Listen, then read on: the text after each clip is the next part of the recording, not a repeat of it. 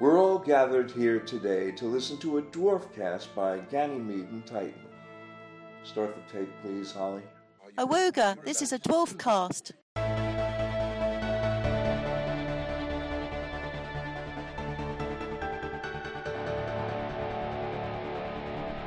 Hello and welcome to episode 3 of Re-Disc-overy, a DwarfCast brought to you by Ganymede and Titan, in which we revisit and re-review the Red Dwarf DVDs in order, and now, Series 3. I'm Ian Symes, and joining me, as always, is Jonathan Capps. Hi. And Danny Stevenson. Hello. And in a bit, we're going to be commentating on one of the features of this disc, but in the meantime, we're just going to have a bit of preamble about the disc in general, memories of the time. November 2003. Oh, I feel like we need like a magazine style, like... Yeah, I've not prepared anything. Like, probably Craig David was in the charts, if I was to guess. Actually, it might have been the bit... Oh no, it wouldn't have been the lead up to Christmas #1 yet. Because of the extra we're going to watch, I think my most abiding memory of the sort of 2002-2003 era is when I decided to jump in headfirst to Red Dwarf fandom and actually kind of start going to conventions and things like that. I discovered Friends at that point. Oh, friend. Yeah, same. I mean, this is it. This is like my first DJ. Ian's first DJ was 2003. Mm-hmm. Your first DJ was 2002, I think, at the same place. Yeah, it was the one. Two of them were done in Coventry, and that was the second one was the one that Hattie went to. They did the diary for. But yeah. Our modern era, I think, begins here, right? So, I think so. Yeah. It's weird. It's kind of hard to differentiate all the dimension jumps because they're all with the same people, and it's roughly the same experience. In as much as they're all as good as each other, so it's really hard to differentiate which one specifically happened at which event. But it kind of, like I said, it starts here. This is when our version of the, I'll say web ring. No one's heard the word web ring for about 25 years, but I'm going to say it. Of like G&T, Whitehall was up and running at this point. Fuchsial, Seb's was up and running. Garbage World, I think. And we were kind of chatting to each other, probably for the first time around this release as well, because it was after DJ 2003 that G&T launched, and I don't think I was very far behind on mine. Well, brief history lesson.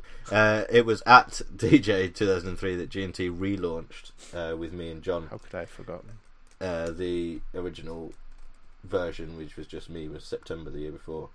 But yeah, I do remember very vividly that Whitehall was up and running and that we were very much friendly but rivals at the time, because I, for the first time, bowed to the new glorious Play.com future and pre-ordered my DVD rather than going. I think I seem to remember like still being a bit scared that it wouldn't turn up, but having a spare 20 quid in case it didn't turn up, that I could just go out on Monday morning as usual. But that would have stung though, wouldn't it? Well, would have stung 40 quid. But it did arrive on the Saturday, and I got my review out on the Sunday, which I like before the DVD was actually officially released on the Monday, which now I would consider bad form to put out that detailed a review before it's actually in the shops. But at the time, I had to beat Capsy. There was no question about it. It had to be done. Ian only lost that race twice. Well, we'll get to that later on. We'll get to those in future podcasts. My reviews had the advantage of being incredibly low quality, so I definitely had like a head start there. But yeah, I look back at the dates. I published mine on the 2nd of November, the day before release, and it narrowly pipped yours, which was published on the 1st of December. I wasn't even playing the game at that point. But it turned out there was no rush. Yeah, I think ethics-wise, I mean, review embargoes happen all the time with media stuff. It's like reviews come out a couple of days before the public get hold of things. Like, I think that's okay. It would be okay if it was arranged. Yeah, if it was a proper embargo. It feels slightly like cheating. I mean, what I did for future ones often was write it all and just wait until the Monday to publish it. Yeah. Which I think is the best way around. Yeah. No complaints, though. Did you get any complaints from any particular DVD producers that might have had some sort of stomach issues? Not that I recall. No, okay. Right, well, there you go. It probably was fine then. So this is like phase 2 of the Red Dwarf DVD cinematic universe. Which fresh commission, fresh budget for 3 and 4 to be done in a block, and you can kind of fucking tell, can't you? I mean, like almost like the series. Yeah, I found out to my cost when rewatching the DVD in preparation for today, and only allowing the same amount of time that I allowed to watch all the series 1 and 2 extras. I was still at it past midnight last night. Yeah, there's quite a lot on there. There is the documentary is the big thing to talk about here, because we've been upgraded from roughly 20 to 30 minutes to 1 hour 20 minutes. Yeah.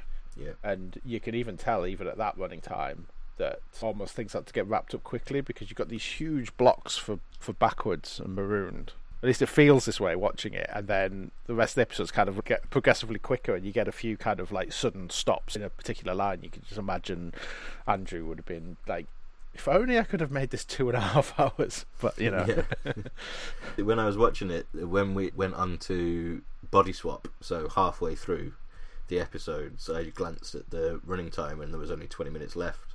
So like the first hour there's a fair amount of non-episode specific, like general series chat at the start, which is always the best bit.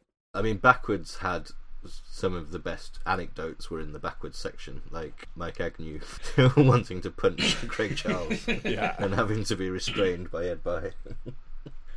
I like how a lot of the anecdotes basically is just like, back then you did more work. I'm sure that it was true as well, but like Mike Agnew said, back then, my job was all these different jobs that you'd have now, about 4 or 5 people doing it, so I was really stressed. And then you got Ed saying, like, Ed's catchphrase may as well be, of course nowadays it's a piece of cake, but yeah. That was a theme of the quarantine as well, Ed pointing out how difficult his job was. It was such a difficult job. Which luckily is always wrapped up in such great anecdotes that it's incredibly endearing. Did you notice in the general series, like this is maybe the first time that we've encountered nailer gaze in these documentaries, and that Paul Jackson gets a fucking hammering. Yeah, as much of a hammering as he's gonna, as you. It was interesting to note from a modern perspective, where we know that there's been tension in recent years. Yeah, maybe that tension stretches back to 2003, but the majority of it came from Craig, which was interesting, and you can understand why. Because Craig said it himself that he was difficult to handle, is difficult to work with. He kept on wandering off. Yeah, take stealing cars from the production and going on a joyride with Danny through Moss Side, or whatever it was, or being a bit like missing planes all the time, missing planes, having bullets in your hat in an airport. It was a different time. He said that it was, he could see that he caused problems for Paul, and he understood why Paul was angry at him a lot of the time. But he also said, when they were talking about how Paul's role changed and he took a step back, he straight up says that was no bad thing. It's like, I think Craig was a lot happier with Paul not being involved. Like maybe like the reasons for Paul getting angry were all there and all legit, but maybe his methods were starting to be a bit of a thing of the past. I don't know, like maybe I can imagine quite easily that he went too far, because you hear those stories about producers. It was not a unsnapped pencil in the Greater Manchester area. So not an unsnapped fibula in the room. It was not an unripped t-shirt. But interestingly, Doug, I think, overall, that section being there is maybe there. It's like, it's overall negative about Paul. But Doug's interview fulfills the telling the other side of the story aspect, and sort of playing devil's advocate and saying, yes, Paul was a disciplinarian, but that's what they bloody needed, because the state of Craig and Danny in 1989 needed discipline. Yeah, It's interesting as well how Chris mentions the Hacienda days. Almost sounds like he was involved to some degree as well, but just like maybe it's just not talked about as much because he probably clocked out at about 1 a.m. or something and went back to the hotel, you know. Got in some last minute revision. Exactly. But no, he was definitely part of it, but the way he talks about it is different from everyone else. He's very like Chris Barry's interviews are much like a footballer's interviews in that he's kind of having to toe the line. Yeah. To an extent. So Danny and Craig are talking about all these wild times we had and getting hammered and drinking and blah blah blah. And Chris pops up and says, it was a good team building exercise. Yeah, it was good for the morale. At the end of the day, one team, one dream. Yeah, I think you're right. Chris does come across very well. He's got a lot of nice things to say about everyone. There's Chris, and it seems quite genuine as well. There's a great bit right at the end where they're all talking about Robert and Hattie joining the team and how they fitted right in. But in particular, talking about Robert, in such effusive terms, like really being sincerely kind about Robert and his performance and how good he was.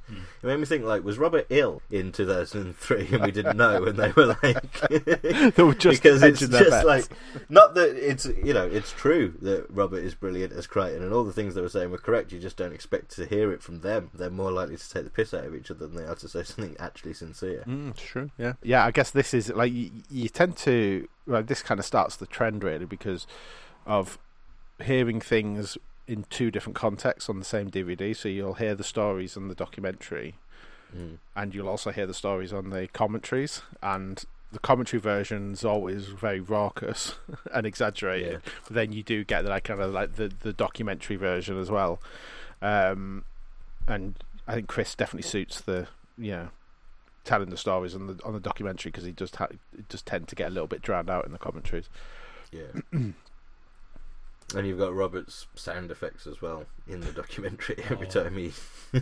I want to do a hypercut of all of Robert's noises that he does on documentaries and in the show because there's a lot to play with. His snake impression is second to none. I got kicked out of primary school once for my snake impression. Like Thin Blue Line. Do you want to see my elephant's impression? My favourite story from the whole documentary is Craig Charles farting in Ronnie Corbett's face. I really hope that's like even half as true. I can believe it's in Acton, right? So it's the Acton rehearsal. It's exactly where they were rehearsing to Ronnie's and all the rest of it. So it totally makes sense. But they're getting off like three floors early. The second floor and walking. I wonder where his haunt was in London. I guess he must have. They must have all lived in London. Yeah, they would have all lived in London, right? What they've done. Yeah. No, Craig definitely had I can't remember where it was. There was a programme on ITV. Oh fuck! I know exactly what you mean. Of like Craig revisiting all the houses that he lived in. That was lovely. That was a really nice programme. He did have a big old place in London. Link in the show notes. Doug said that Acton was a pain in the ass to get to, and that's just depends on your perspective. I live in Ealing; it's very easy to get to. So, especially now, like did Doug not know about Crossrail? No, the Elizabeth line was not open in either 1989 or when this documentary was made. I guess the closest station would be Acton Main Line, right, to the old rehearsal. No, it was on the Central Line. I was on the Central. Oh, right. North Acton. That makes sense when you go to the North Acton rehearsal rooms. Yeah. As we seem to be talking about the documentary, for the second DwarfCast in a row, we've got the erasure of Rocky Marshall from the history of Starbuck.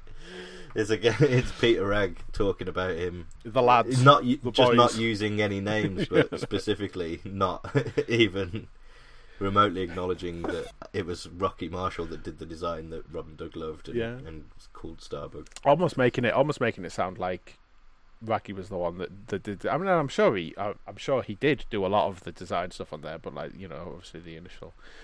Yeah. Well, elsewhere on the DVD in the photo gallery, there are all the sort of design drawings and the technical drawings for Starbuck are there, and they're signed by Rocky Marshall. Yeah. Get back. I think it's just. I mean, we talked about this in exactly the last DwarfCast of, like, at the time, the head of department was the one that was credited and the one that would be deemed responsible for everything. So it's just that sort of slightly old school way of talking about it. But it does make me wonder, because Mike Tucker got involved in the documentaries and other bits of the DVD production from Series 5 onwards, so the next batch after this. And I wonder whether Mike was sort of watching this at home thinking, hang on a minute. Yeah, can we broaden the scope a little bit? Mike was always... on the DVDs and at DJ, and anytime Mike talks about his work, he's always talking about the team and making sure that everyone gets the appropriate nods and the appropriate credits for things. So yeah, Mike there sort of redresses the balance a little. It's still an attitude that exists in the tech world quite a lot, where you still have these auteurs, or like, I guess it's CEOs for the big companies such as that I will not name, and then for games, you have the auteurs, you have the people whose names are underneath the game, basically. Your Peter Molyneux and Hideo Kojima's. Hideo Kojima is the biggest possible example, I would say, because I was about to say like Sid Meier, and I was like, this is actually not very modern, these examples. But you kind of get it with like God of War. Anyone who's vaguely interested in games know Cory Barlog. He's the new God of War guy. He's the new guy that did the Doom games as well. Hugo Martin. But there's teams of hundreds, if not thousands, of people working on these games. But the temptation to focus in on an auteur is understandable, I think. Especially when, you've got the BBC departments, right? And it would be odd if individual lighting operators were singled out for praise, like, the person that was dealing with lighting Robert. Yeah. But then it's different with VisFX, isn't it? There's a more creative bent to it that puts them closer to the actors, In the magazine interview, it talks about how everyone had a ground knowledge of everything, but everyone had their specialities, and that's what it was. It's like these things got divvied up. It's like, oh, Alan, you come up with designs for this white midget thing, while Mike, you crack on with this, and I'll build the polymorph and whatever. Yeah. But interestingly, possibly interestingly, we'll be the judge of that. I had sort of getting a job training thing, I can't remember what it's called. When I got made redundant from one of my previous jobs, part of it was they offered me training. It was like, polishing your CV and interview tips and things like that. As part of it, we did sort of practice interview questions. It's like the mafia teaching you how to swim before they push you off a pier. Yeah. Sorry, go on. And the feedback that I got whenever I did my interview questions was that I kept on saying we did this, where I should be saying I did this, or I led the team that did this. So I wonder if that's part of when you're embedded in the TV industry for so long, a survival tip is to not lie, but to guide people to believing that the credit lies at your feet when it's when it's actually a team of people. And that's the difference between presumably having a stable company job, which was much more common in that era of BBC and even the big ITV companies, whereas now it's aggressively freelance, isn't it? Everything. Yeah. So you have to just be looking after yourself because you're jumping from one place to another. Yeah. It's gig economy. Yeah, gig economy. It's brilliant, obviously. They talk a fair bit about Mel Bibby here, but I feel like all that stuff deserves to be talked about separately when we talk about his featurette. Yeah. But I do just have a note that Mel Bibby is a genius, and it's one of those things that kind of sometimes escapes my mind, and then I watch things like this where they just talk about the amount of things he revolutionised in the show, and you're just like, oh fucking hell. Yeah. He basically invented the look of Red Dwarf, the whole vibe of Red Dwarf, really. Yeah, which has stayed beyond his tenure/life. Yes. It has never needed to be radically reinvented in the Davey era. It's just an evolution of his work. Yeah. My other note, my favourite line from the whole documentary is from Gordon Kennedy. It was a great addition. Just turning up at the end. He said, the cast were very happy on a daily basis just not to be Robert. Except for Robert, because he was Robert. So, if you ever felt bad about yourself, just look over at this figure trying to carefully eat something for 20 minutes. Gordon Kennedy is possibly the star of this whole documentary. He's just lovely man, coming in with like really grateful and happy to have been part of the show. Like, what is this? Getting on 15 years after the fact. And just Gordon Kennedy's another one of those people. I just like, oh yeah, I forgot how much I love Gordon Kennedy. He's just great. And now he's Rob Grant's de facto radio producer. Oh, is he now? Yeah, Nether Regions and Quandahorn, produced by Gordon Kennedy. So Gordon Kennedy, future Red Dwarf producer. How about that? Quite possibly, if it goes down the animation or audio route. Yeah. Oh, that would be lovely. And then Hudson can make a cameo. Isn't that interesting? So he's not particularly interested in performing, I'm assuming. He does do performing still, because the Absolutely radio show is a thing. Not for the last few years, but it has been a thing. I think I did 4 series of that in the end. Jesus fucking Christ, I'm out of touch. I didn't know that. Yeah. Okay. And it's very good. I bet it is. And he produces that, and obviously he's in it. And he's also in Richard Herring's sitcom that is not at all based on his own life, that I can't remember the name of. My ball back? No, you can choose. No, you can choose your friends was the TV pilot from yonks ago. Yeah, that this is a re-version of. They've rebranded it. What's the fucking name of it? Oh, I don't fucking know. Relativity. He plays Richard Herring's brother-in-law. Okay. Yeah, anyway. Fair play to him. Fair play to the lad. Fair play to the lad. I've got a bit of a bugbear with Doug. A Doug bear, if you will. Doug bear. It's more of just a general thing. It's like and I think it's an older attitude, but there's this attitude of A Brief History of Time being this impenetrable thing, despite the fact that the entire point of this book is to be as accessible as humanly possible, and it succeeds at being very accessible. Doug here mentions I was tried to get through A Brief History of Time, I couldn't make it past the first book, and that's where he got the idea from the Big Crunch from. I just want to say, look, it's a really good book, and it's not at all impenetrable, and everyone should read it because it's really, really amazing. There's a great story at the start of it about an old lady. It's curious because the kind of dates it a bit as well, because the Big Crunch and all that is almost completely chucked out these days. It's not a working theory. No one really is stumping for it. I don't know particularly what's replaced it, but it's just it apparently doesn't seem very likely. I'm not entirely sure why. One thing is for certain is if time did start going backwards, all the text would still be the correct way around. And it says that in the book. Yeah, and all logic would still be the same logic, just happening backwards. But when you do it on 1-inch videotape, it's much more difficult. Oh, it's much, yeah, that's it. These days, it's a piece of cake. And then later on about polymorph, it was these days you could composite three shots together live, but we had to do it. What was it, in the gallery? And to be fair, it's an amazing. Yeah, it's good to remind yourself of things like that every now and then. Yeah, it's good to hear those documentaries, because those stories in the documentaries about the technical aspect of it, because you just take it for granted. Like, we were kids when we first saw it. And the whole point of a good visual effect is that it's not meant to make you notice that it's a visual effect. It's meant to just feel like part of the normal narrative. Yeah.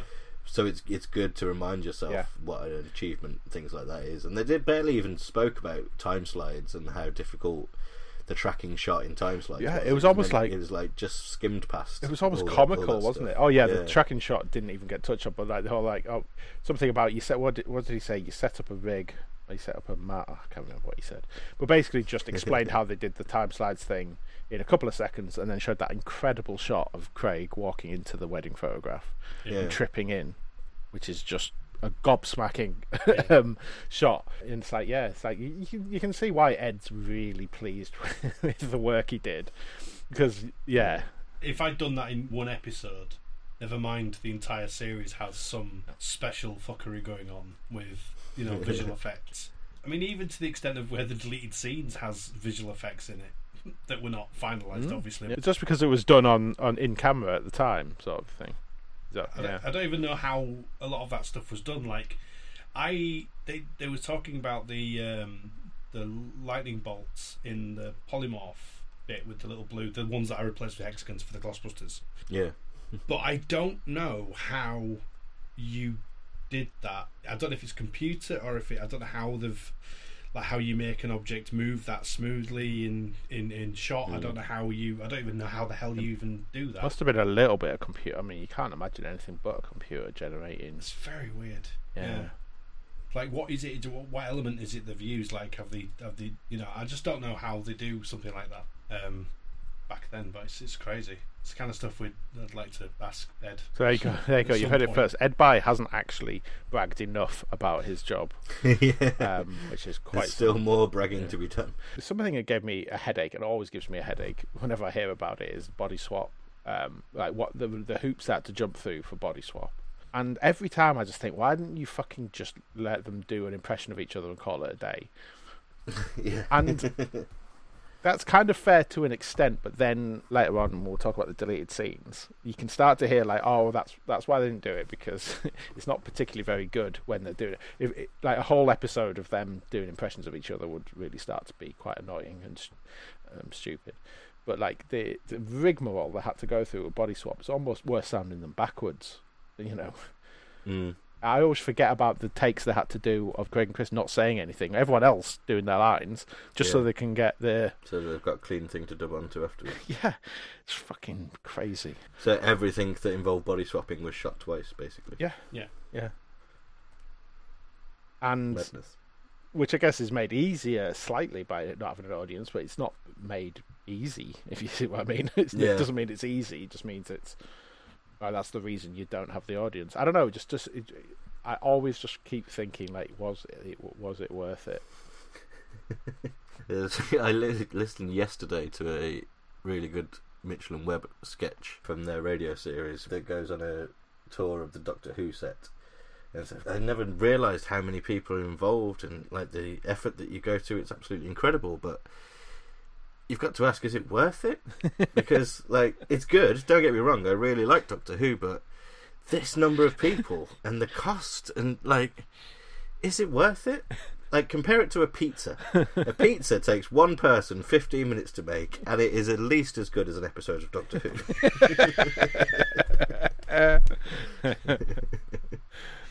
It's the sort of sketch that only really someone who likes Doctor Who can do. Yeah. I just remembered another bit of the documentary which really endeared me to Ed By, how he shot backwards. I went around with my little DV. Well, it probably wouldn't have even been a DV. It was probably a high 8. High 8, some shite like that. It's such derision. Derision. That's the word. The movie Yano Yano was shot on DV, right? Yeah. And the behind the scenes that I did was shot on high 8 because of my stepdad's old camcorder. Ed By was so sniffy like about fucking hand cranking it and throwing coal into it every 4 seconds. Do you want it? The thing that came out, the high resolution of the two, I think. I think we should commentate on something. I think that's a good idea. With this series, we are selecting one thing per DVD to commentate on, and we're trying to go for a mix so that we're covering every type of extra content over the course of the series.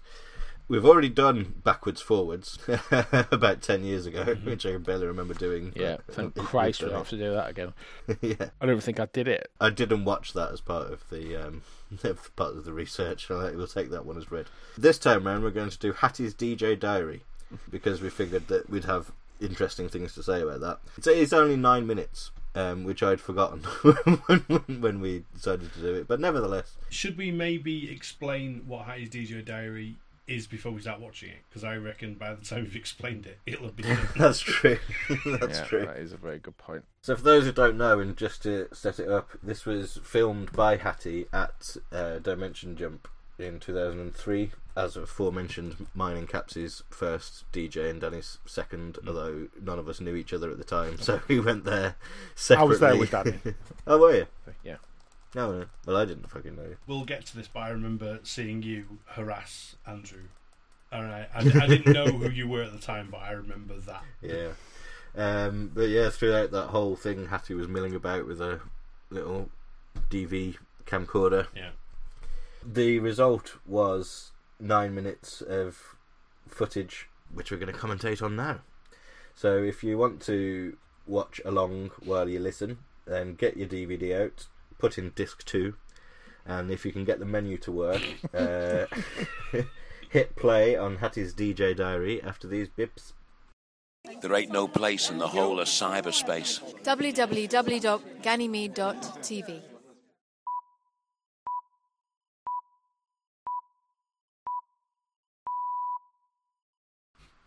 Right. Hattie's DJ Diary. Oh, setting up a skit for later. Sort your backlight I out. do like the way that this is edited. Oh, there's Sharon. I do like the way that Chloe. it's edited. It's like it's so easy to get those two dudes mixed up. It's not a linear story of the weekend. It's just dotted about different bits and bobs. Yeah. I don't remember that bloody swimming pool being there. It must have been in some sort of VIP area. Yeah. Yeah. We didn't have access to the gymnasium. This was my favourite part of the hotel where the piano is. Spent a lot. James? Oh, yeah. There. I think that was James in the background. This is the first DJ, or the last DJ before James became chairman. Back of my head. You lucky bastards! I haven't even got that in this. Well, I've got in my review. It says that you can see me in the background at one point, but I didn't spot myself when I watched this back. Look at how young Robert is. Oh, That's crazy. relatively young Robert is. And his excellent jacket. Chris Barry kind of looks identical. It was either Jen or Kaz in the background. Yeah. Now, Danny and his Milton Wordsworth face. I was going to say, was he shit, doing yeah. Storymakers at this point? Yeah. Right, okay, that makes He was. Yeah. Because the end of this DJ, my dad came to pick me up because it was only down the road, and he brought my niece with him, and she came out and they came and met me in reception, and there was Danny and like she went Milton Wordsworth. Yeah, we talked over James Bull being interviewed. Yeah, with his No, the chairman. 2003 frosted tips. Frosted Tips and Alistair. It's interesting actually because a lot of this, I've probably still got the footage of this somewhere on a DV tape because I remember filming all of this stuff and trying to just capture every bit of the event as it happened. You kind of get complacent the more DJs you go to. Like, even taking out of the equation the fact that we worked on so many of them, but even as a fan, like, I remember that anecdote about Chris working in Harrods so vividly. I remember him doing it, whereas like all the other Q&As blend into one, but in the early days you remember This poor lad. what do you arguably a call better dwarf in punchline Japanese? than anything in Series 8. Similar to one in Series 10. Yes. I This is remembered fascinating. the Flibble thing because I thought it was going to be the same as what your no thing did. Yeah.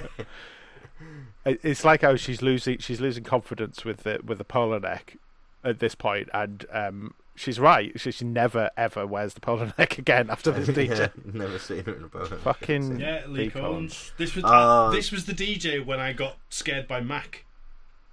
This was the DJ where Max scared the shit out of me by making me think I'd acted like a complete bell end in front of him, and then had like PTSD for the next 20 years.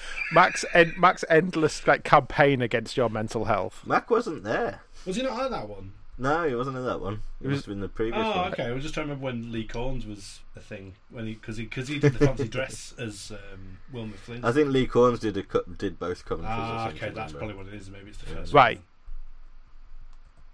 What's with the sheep? I can't remember. I think some fan was just handing out sheep to the cast. Well, You is it are like that thinking cunt with a hat? That was me. I know.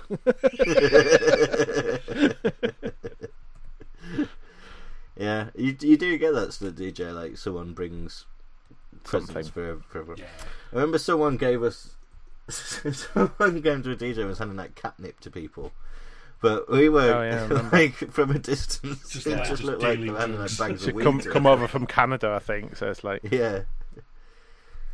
See, I wouldn't have known what the bedrooms in that hotel looked like if it wasn't for this. I spent a total of 2 hours the entire weekend asleep, and the rest of it in the bar.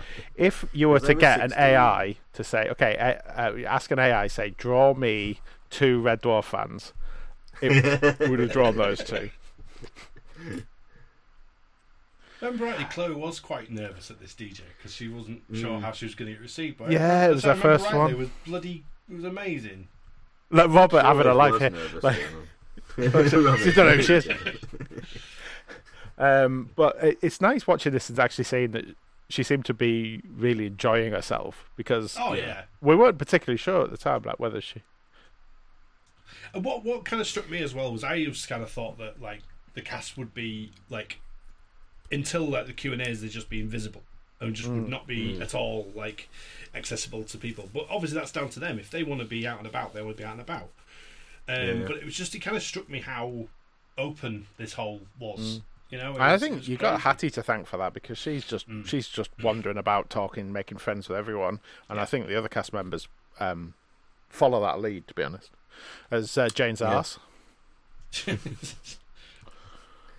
Right, it's always bugged me, but like, why does Norman look like he's wearing sunglasses or like a robber's mask? Is he? Yeah. When did he fucking have sunglasses on? It'll have been. It's from the tongue-tied video. Oh yes, not of the course. Not Parallel Universe from the 1993 Danny John Jules tongue-tied video. I will say rather crudely though that the only tattoo doesn't look like who they are is Chloe Annette. Does not look like Chloe Annette in that tattoo. But everything else, I mean, they are pretty fucking good tattoos. Crichton's especially is everywhere. Oh, you got your sheep. Is that? Oh, there's Alan Brennan in the background. No, it's not. It's just a bald man. This is good. Mike was at that one. I remember Mike being there, but I think only Mike. Yeah. Visual effects wise, and then the rest of the gang started turning up after that. Yeah. So this is someone else who later went on to be a member of the fan club team. And a member of UKIP, later, a member of BNP. Later not a member of the fan club team due to certain incidents. Yeah, now a prospective UKIP councillor, though I don't think he's ever been elected. Oh yeah, I said BNP. He was actually part of the Brexit party, so essentially the same thing. He's a cunt. He's a really horrible cunt. Paul Gannon is a cunt. We weren't sure whether or not we were going to address it or not, but we have to, really. The rest of this. If we say it enough, Danny can't cut us out. Is that no, it's not. I was about to say, is that one of the Czech fans? But that's from a few years later. That was a few years later when he did a really ridiculous. One was absolutely spot on. Yeah. These days, you'd get cancelled dressing as a Nazi. I remember this feeling quite awkward that Hattie was going around interviewing people from a series that she was never part of. Like, oh, you don't know what this is. Well, same with Blue Midget. She was never in a series with Blue Midget. Blue what? The Blue what? Fucking. Was I in this show? Sorry. James Bull again. Gone as James Bull. He was wearing for his costume an authentic prop store bought costume. He was Series 1, wasn't he? Yeah. No, not like officially, but I mean, he would have been unfair to crown him the winner. But that's very accurate. It's almost as if you've spent thousands on it from the prop store. But the Henry Hoover. Oh, he's shy. Yeah, DJ manuals haven't changed in ever. I bought that book at that DJ. It's a good book. Random Access Memory. If you want to hear more about the cocktail dress first day of rehearsals, I think that's all in there. Hattie's just lovely. She's the best of them. Robert giving an almighty yawn there after signing books for 17,000 hours. I do remember it was a long old queue, that one. Yeah. And then we end with Hattie naked. Naked in the shower. Yeah, I mean, if you didn't... I think it works as an ad, right, for DJ. I think, obviously, it's hard for us to tell because we'd already been, but, that would make you want to go if you hadn't already gone. Just seeing them all milling about. I mean, this whole DVD package as a whole makes me nostalgic for a time, and this might sound like complaining about Diamond Shoes being too tight. It makes me nostalgic for a time when the cast were on a pedestal, like they were this untouchable abstract thing to me, they were superstars. And it's partly like having got to work at DJ over the years and stuff, and having interviewed them and met them so many times. But part of it is because there was no social media, so like we've got no end of Robert Llewellyn's rantings and Danny John Jules' deranged brand of correctness. Yeah. Very odd thing reading Danny's Twitter feed. It's like, yeah, right on. What the fuck are you on about? Yeah, I agree, but I'm not sure why. But yeah, this represents like the DVDs. And those early DJs were a rare chance at seeing what they were like and sort of getting a hint of the chemistry. And also that I'd never seen an episode recorded, so watching them talk about how they recorded episodes was the closest that I was going to get at this stage, it seemed. Because if Red Dwarf did have a future in 2003, we'd have assumed it was movies. Well, we were convinced. We were absolutely convinced. When was the letter from Doug read out? Because was that the same DJ that Craig came back? It would have been it would have been 2004 Bedford. So it was only the next DJ when that happened, right? Yeah, the next DJ along was the Duke of Manchester letter, because we spoofed the Duke of Manchester thing a year after that. For Series 7, of course. See that turnaround? We're like Matt Parker and Trey Stone. That's what their names are. Like lightning. Like lightning. We were on it. Like Tom O'Connor.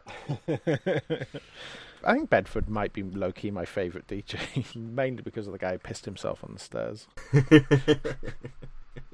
Favourite as an attendee for sure. Yeah, I think so. But both of the Coventry, in the Coventry, it was my first time meeting any of the cast or doing anything Red Dwarf fan related. The first time really that I'd met people off the internet. Yeah. Even though it wasn't you two, it was other people off the internet, BTLI people. I was 16, I had about an hour and a half, 2 hours sleep over the whole weekend and was fine. Like, I remember going into college on the Monday and being fine because I was 16. Jesus. Getting hammered. Because Hattie went around, this is something that we all assumed was going to be a key part of Hattie's DJ diary. On the Saturday night, she went around to absolutely everyone that she could find, like the whole hotel, every single person, and got them to say "smegtastic" down the camera. Oh yeah. And so everyone was eagerly awaiting the smegtastic moment. Yeah, and none of it used. But I'm a tight 8 minutes is good. It ended up being good. My most abiding memory of DJ 2003 is because that was the year we got onto the golf course that was opposite the hotel. And to graffiti the floor. That was when my brother sustained a knee injury that was still up to a couple of years ago was still bothering him. I mean, Danny thinks it's his fault for some reason. I insist on it being my fault. But we were pissed. And I'll tell you why we were pissed. I can't remember the guy's name, but he was going around talking about how he's rich and he earns loads of money and buying everyone Jack Daniels and Red Bulls the whole night. Like, I had about 5 off him. And he was doing that with a lot of people. And I cannot remember who that guy was at all. You don't remember him at all, Ian, do you? I don't think you ever encountered him. You were probably too drunk already. But I spent the entire weekend as much as possible in the evenings outside of the events licking Andrew Ellard's bottom. And so my socialising was pretty much me, Andrew, people like Carl, not exclusively us, but the constant was Andrew and Steve Rogers, the former fan club chairman and Universe Challenge team captain. I remember it being incredibly sunny, like sat out on the grass verge. It was one of those just nice hotels that we never really got again. It's a shame because I remember the atrium was absolutely fucking massive. It was just one of them places. You saw a lot in that video. Yeah, that was one of the main places people would be. But there was tons of seating that you could get around. There was tons of places to go. I remember there was a pool table right down the other end of the bar. There was loads of stuff to do. Big old bar. Yeah, and I remember that hotel was just like, wow, this is like. I mean, it's a pretty fucking good hotel. I mean, I think it might have been 3 or 4 star. I think you can afford to be fancy when you're in Coventry. because the land must have cost them tuppence. Yeah, I mean, it's not even in Coventry, really, is it? It's like it was next to the motorway on the outskirts. Yeah, that was the trade-off, was the fact that you were also miles and miles away from Thorpe. You were also in Coventry. Yeah, but you couldn't nip to the shop like you could in. No cash machines. No cash machines. That was a big, and there was no contactless. That wasn't a thing. That wasn't a thing then. Chip and pin wasn't a thing then. So it was all like, if you had to get money out, you had to go walk about a mile to the nearest pub that might have a cash machine that probably charged you. I think I turned up with like a wad, like maybe it shows inflation, but I think I had like 100 quid in cash or something, and that did me all right. That last year a week. Yeah. I think that was the DJ that Carl bid for the Epideme projector that I really wanted. Did he win it? I think he got it, yeah. And it got thrown away. Yes, I remember. He dismantled it to repair it, and his mum threw it away. Yeah. My other abiding memory of this is related to Hattie's DJ diary, which was me making a complete cunt of myself in front of Hattie. When she came round on the Saturday night to get the smegtastics off people, I was hammered and bolshy and 16. And she asked me to say smegtastic, and in response, I replied, "No, I will not say smegtastic, because the word smeg is not what Red Dwarf is all about. It's so much more subtle and character driven, and the word smeg is a blight on Red Dwarf," and just went on for ages, and she just backed off looking worried. Somewhere Hattie has that footage. I want it. Yeah, it exists. Release the rushes. I remember running into running into her, not realising, because I was running away from the golf course, because the next morning we went back to get the balls and the driving range was open. And people were just firing golf balls at us. It's quite rude of them, really, like firing golf balls on a driving range. It's fucking dangerous. Yeah, there's no way that tape exists anywhere, right? Like, it was owned by GMP. Yeah. It was a good one. It was one of those ones, it was obviously a Wilderness Years one, but we didn't really know it was Wilderness Years at the time. It still felt... It's true. Like, I mean, it felt like the movie was just round the corner. We'd just gone the longest time between series, just past that point. Yeah. To the point where Series 8 felt like fucking a lifetime ago at that point. Well, it's all relative, because like a 4-year gap in a show that's not yet 20 years old. Yeah. It was 15 years old, in fact. Proportionally is a really big gap.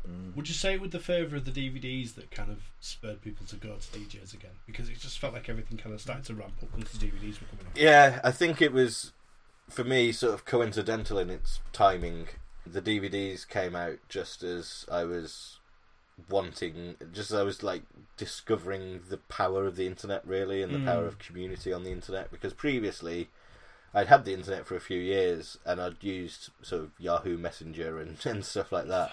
Used it mainly to talk to people that you know from school or work or whatever. Yeah.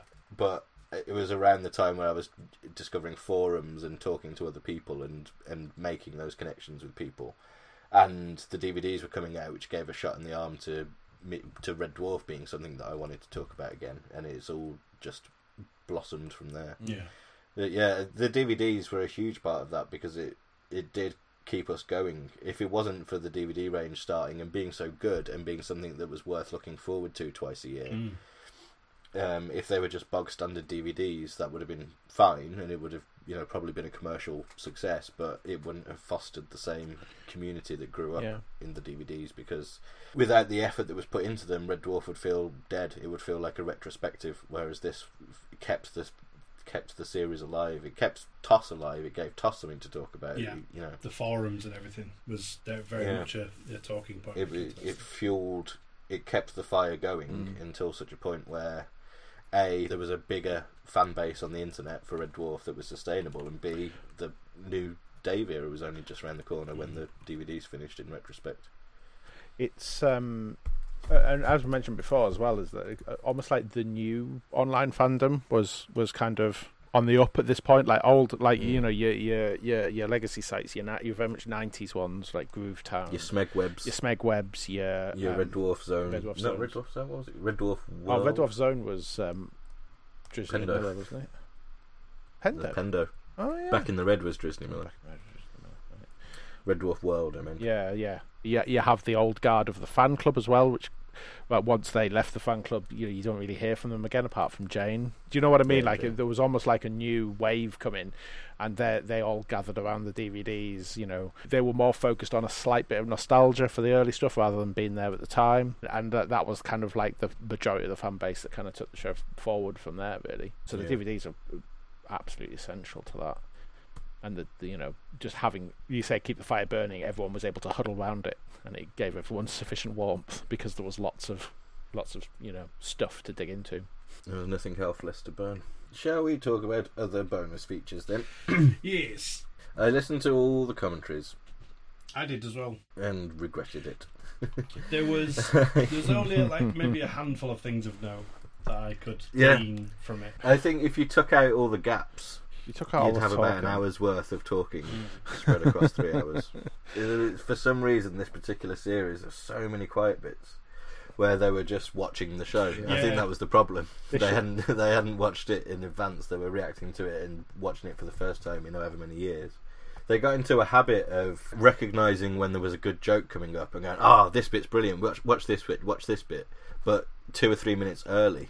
Yeah. And they're like at the start of a scene that had a really good gag at the end of it. Yeah. They'd be, everyone be quiet, watch this, and then have to stay quiet for a minute and a half waiting for the gag. Would it have been better if they'd all seen it beforehand? In fact, you can't, you wouldn't have been able to get them to watch it beforehand and then watch it again. No, Well, what inevitably would happen is the fact they'll say all the interesting stuff for the first time round, and not when they're being recorded. And when they do it again, it's true. I can't remember what we need to say for this bit. Well, yeah, exactly. There was a couple of things to note. There was definitely another mention of the Midland Hotel and the rumour of the unpaid bill. Because I think it was pretty nailed on. Look, that's the hotel we weren't allowed to stay in. Yeah, that was a good line. That's definitely got some meat in it. That is. I can't remember. There was a couple of bits, but it's mainly like Hattie was just like, everyone was really kind to Hattie during the commentaries, actually, especially Craig. Apart from when they forgot that she was also new in this series. We're talking about Robert. What was it like, Robert, coming into the fold, and then about 5 minutes later it's like, Hattie, what was it like? I wonder if it's because she's not Norman, because the role that Norman had in the first 2 commentaries was to be the butt of all of Danny John Jules' jokes. Yeah. And they probably felt, let's not do that to Hattie. And so it feels like they were being very kind, but just because we're used to them behaving a certain way towards Holly actors. I also think they're just, I don't think they I just think that Hattie's just lovely, so you don't really want to defend her. Yeah, you don't want to take the piss out of her. Why would you want to do that? Danny was really quiet throughout a lot of it. They even commented at one point when Danny piped up and said something at the end of an episode of, bloody hell, where have you been? The first episode, he introduced himself as Danny John Jules early for once, and the next episode, he's late. He turns up about 2 minutes in. Have you started without me, have you? Yeah, it's like, yeah. Got a receipt. 100% out having a phone call. Yeah. In Backwards, during the cafe scene, they're all really taken aback by Chris's hair being big and bushy and wild, and spends the entirety of the scene talking about how crazy Chris's hair was, and no one could figure out why. And they miss the fact that it was in the plot. Yeah. His hair is supposed to be unusual, and they just thought that the makeup lady had done it wrong or whatever. Oh, he's covering up his H. They talk over the line where he's trying to hide his H, and then eventually someone, I can't remember who it was, but one of them says, "Look, you can't even see his H properly." Yes. Also, they conflate Maria Friedman with Jenna Russell. Yeah, they mix. She sang the theme tune. She sang the theme tune. I was like, "No, she fucking didn't." And then there's a gap, and it's like, actually, chaps. Obviously, Andrew's Andrew. I like those. And what was his name? I can't remember what his name was. His name was. I'm just hearing my ear. Pauline Melville. That was her name. Exactly her name. But Craig talks about doing the music for time slides. Some of the instances of music time slides, and not getting paid for it. It becomes a bit of a running gag. Yeah. Like, he didn't get paid for the use of his music, but also he believes that Howard based some of the music cues from Series 3 on his stuff. Oh, right. Okay. It all went to paying off the hotel bill. Yeah, and all the fucking plane tickets. I can believe that. I can believe that Howard would have at least be influenced by. Because that's what he does, right? Because the last day is the same thing. That does have there's a music cue in there that definitely feels like it's from the same flavour. Yeah, he'll have taken the tone in the sort of. And plus, also, Series 3 in general is a bit more guitar heavy and a bit more rocky and a bit more edgy because it fits the style. They stop using so many of the horn and strings cues. He said horn, not pawn. I was like, where did you say pawn? To me, a French horn is basically pawn now. There's a bit in the Marooned commentary where they're talking about bankable woofers, etc. in the way that they do. Yeah. And Hattie says woofter. And she keeps repeating it in a way that it's like she's forgotten what woofter means. And she's saying it in all innocence. Is it woofer or is it woofter? And it's almost one of those great old innocent person accidentally says something inappropriate until Craig then does, well, Bobby walks like a woofter. Oh, Craig. 2003 Craig. Yeah. It reminds me of Poppy O'Toole, one of the hosts of Young MasterChef. I think I can talk about this. Was recently on Saturday Kitchen live on BBC One in the early morning. Was asked how she got into becoming a chef, and the story is that she sort of stumbled into it during lockdown by making videos on TikTok that were very popular. And she said, "I sort of went into it on a whim, really." Do I mean whim? Tim Lovejoy or whoever it is said, no, you mean James Martin. He goes, no, I think you mean whim. She goes, yes, that's right, whim. What is a whim? Let's move on. Link in the show notes because it is very, very good. The saladometer and the hamometer was quite fucking high. I know. It was at this stage where I sort of lost interest in cast commentaries, to be honest. Series 1 and 2, when I revisited them, they were really familiar to me because like I said on the previous DwarfCast, I was just hooking it into my veins, all this stuff. Yeah. But by Series 3 I was like, Jesus Christ, these guys are tedious. If it'd been it'd be nice if they'd had like guest people for each episode. Yeah. If they'd have had for backwards, and then you've got, you get a bit of a different vibe going on, but because they're all in the room for the same day, and they get tired towards the end. Yeah, exactly. You would after 3 hours of recording. 3 hours. It should have been like the lockdown commentaries, or at least something like that. So you maybe have Andrew. Like maybe if it was done a few years later, maybe Andrew would have been there as like a bit more of like his invisible hand being more visible, and then you would mix and match. You'd have Doug for one, just so he doesn't have to commit to doing all of them, and get Ed in, do it that way. That's often what they do for Doctor Who releases. Or like the big American ones, because obviously you're only doing a few commentaries. Yeah, you don't want everyone on every episode because for them and for the listener it would get very dull. It's just the same shit. Yeah. There must be people that are probably more casual fans than us that are absolutely fine with that level of detail. Yeah. We always want more, and like the Ed and Doug commentaries on the Body Snatcher and the Rob and Doug ones on Body Snatcher are always going to be the most interesting ones for us. There's two elements to it though, because I don't mind being told things I already know, like really basic things, like, as long as it's kind of entertaining. I think the level of the fan it's aimed at isn't so much the problem, it's more all these people not being given much structure is maybe just not an enjoyable thing to listen to, and I can't imagine many people being able to get through 3 hours by the fourth or fifth episode. It's a shame that they didn't get like a Model Maker's commentary, or but that's something could happen now rather than then. We'd welcome now with Pete Tyler and Mike Tucker. I think you're probably right, like in the context of the time where Red Dwarf was getting reintroduced in a lot of ways. And also from this series onwards, it's fine to have a cast commentary like that because of the documentaries. Like that, everything that we want from the disc is catered for in the documentaries. When you have that much running time dedicated to it to go into that level of granular detail about certain episodes, that ticks that box. So I just sort of concluded that the cast commentaries are perhaps not for me, but I always listen to them, but I don't think I re-listen to them much, if at all, from this point onwards, because it's just like, not really for me. I think it's the big group feel of it. If they were in pairs or something, it'd be a bit more split.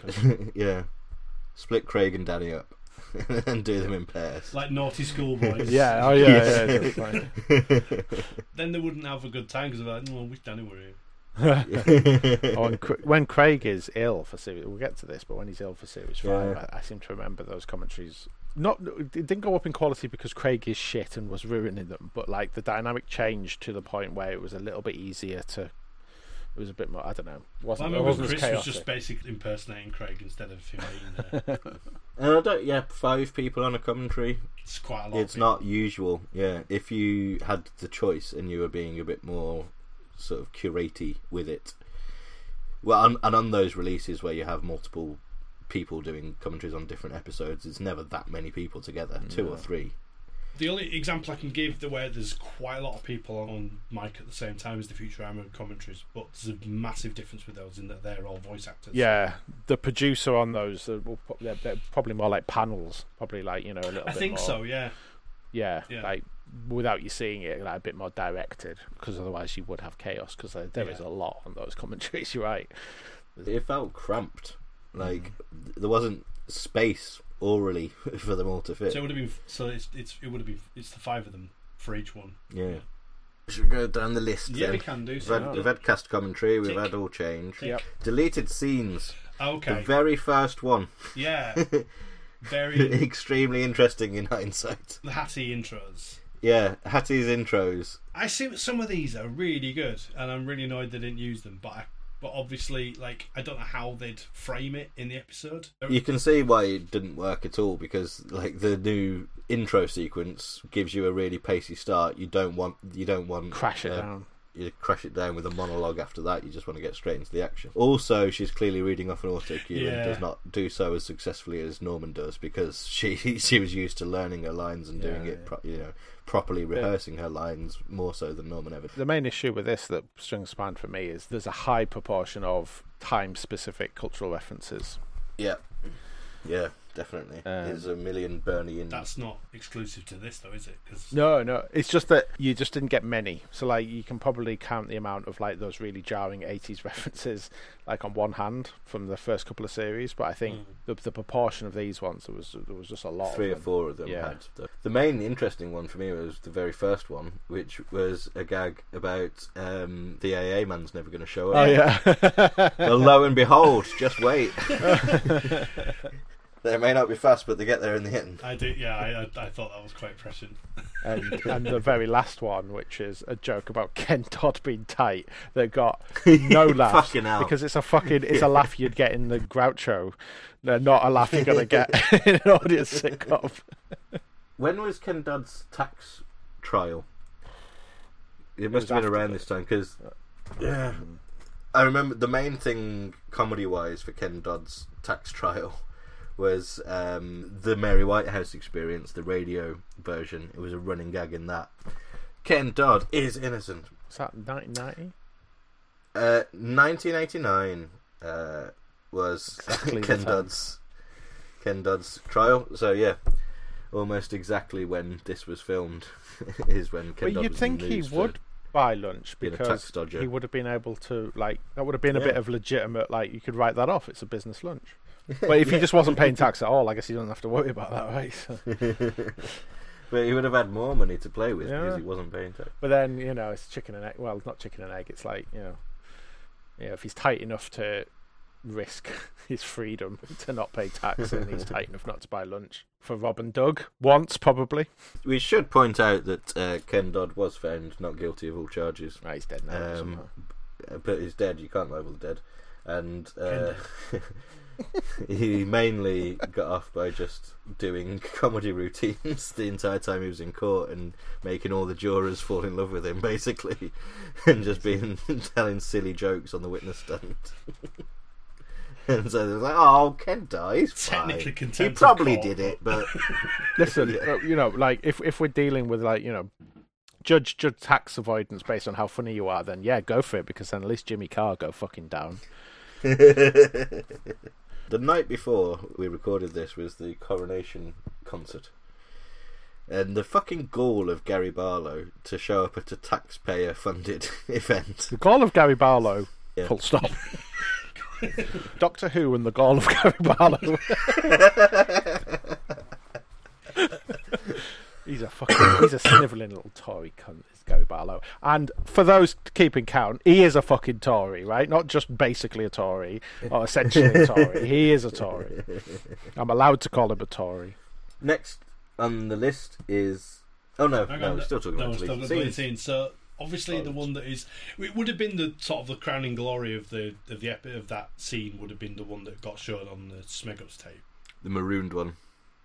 The marooned cold opening that they did.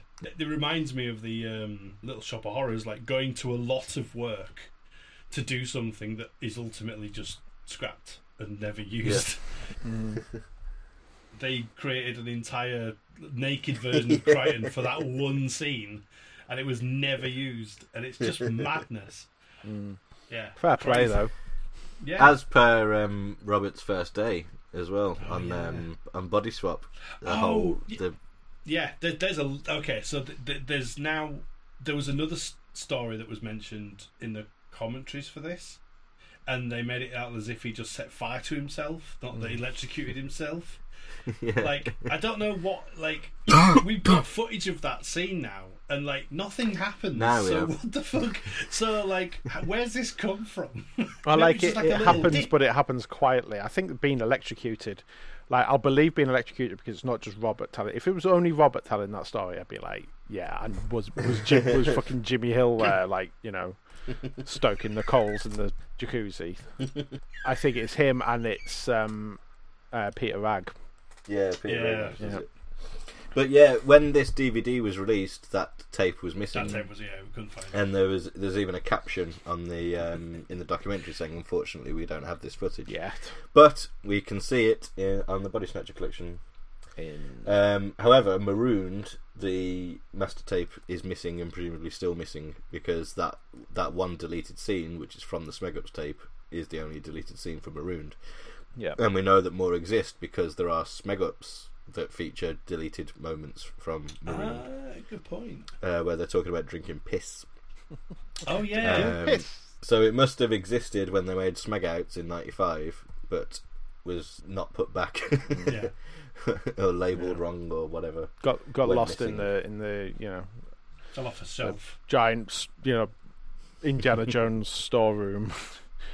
Oh, that was something they mentioned. It was like that about Ed By really wanted the polymorph scene where all the cardboard boxes and stuff, and apparently shot like Albert Docks in Liverpool. Yeah, and it was like he wanted to look like Indiana Jones, and it's going to look like this kind of endless corridor of boxes. I was like, yeah, you tried. I'll tell you where he mentioned that.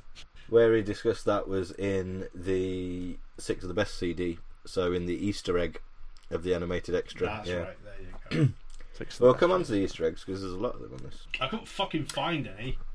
And we'll get to why that happened in a minute and all. You should have read Ian's review from the time because he described them all.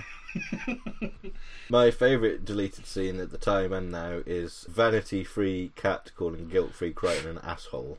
Oh yeah. And Crichton explaining in great detail what an asshole is and why he's not therefore an asshole, but he is. It does feel a bit like off Dwarf this though, doesn't it? Like, 100%. There's a tone issue. Yeah. You get that a lot with Crichton in Series 3 anyway, because there is so many, and like they point them out every time they happen in the commentaries, but there's so many odd lines, bits of pronunciation. Flat vowels. Yeah. Where he's still like figuring out the character. They only really properly figured out in one episode, that whole series. Yeah. Even in The Last Day, there's some odd bits of odd words that. And then he just emerges fully formed in Series 4. Yeah, it's light and day really. Even with The Last Day being sort of Series 3.5 in the same way that Me Squared was Series 1.5. Yeah. Even between The Last Day and Camille, it's night and day. My headcanon for that is that the voice unit for Crichton is still being repaired. Well, I mean, the whole actual canon for like why Crichton is weird is because Lister put him back together wrong. And then in Series 4, he managed to have another go. And then, he just tweaked, went back. Tweaked it. like you do with anything, you get like my 3D printer's had so many upgrades since it's been done. Trigger's 3D printer. Exactly. Trigger's Android. The ship of Trigger. The Sugar Babes Android. So the Smeg Ups, I remember there's one Smeg Up on there, and I'm annoyed I didn't write down which one it was, but there's one on there that I don't remember ever seeing before. And it might have been I think it might have been the one about the water, when like List says like, why can't I drink the water? Why can't I drink the snow? And I don't remember that being on any of the Smeg Ups tapes. I don't know if that's one of them. It was on Smeg Outs. Was it? Oh right, and okay. because it's from Marooned, you know. Yeah. Everything that's from Marooned is from Smeg Outs. Ah, okay. I Just pretend it's Scrumpy. Yeah. We never get that scene, and I think that would have been an interesting scene to keep in, because that would have at least explained. There's a bit in backwards when Chaos. Rimmer, you explain how people understood what Rimmer was saying, because there's actually a scene when he speaks backwards, and he must have just learned. You know, obviously, he didn't, but like in the headcanon, he learned his phrasing. Yeah. Well, Crichton somehow reprogrammed him. Yeah, he could do because in the book he switches between backwards and forwards. Oh, that's right. He could make him do it, couldn't he? He could make him understand it. Yeah. Bob Uskanal. Which is the same as Hashawanka now, which is bullshit. That does not spell Wonka wash backwards, but you know. Erskine. Oh, there's a great bit in the documentary. Just go even further back, where Craig says it's weird how Bitter becomes Erskine. If you just play that bit of me saying Erskine backwards, it'll sound like Bitter, and they do, and it sounds nothing like it whatsoever. They even slow it down and everything. One more deleted scene thing. I think we've done commentary on the Series 3 deleted scenes as well, If so, link in the show. When we finished the Series 3 commentaries. We were a bit inconsistent with what we did when we finished a series. But I think for 3 we did do it because there was so many interesting ones.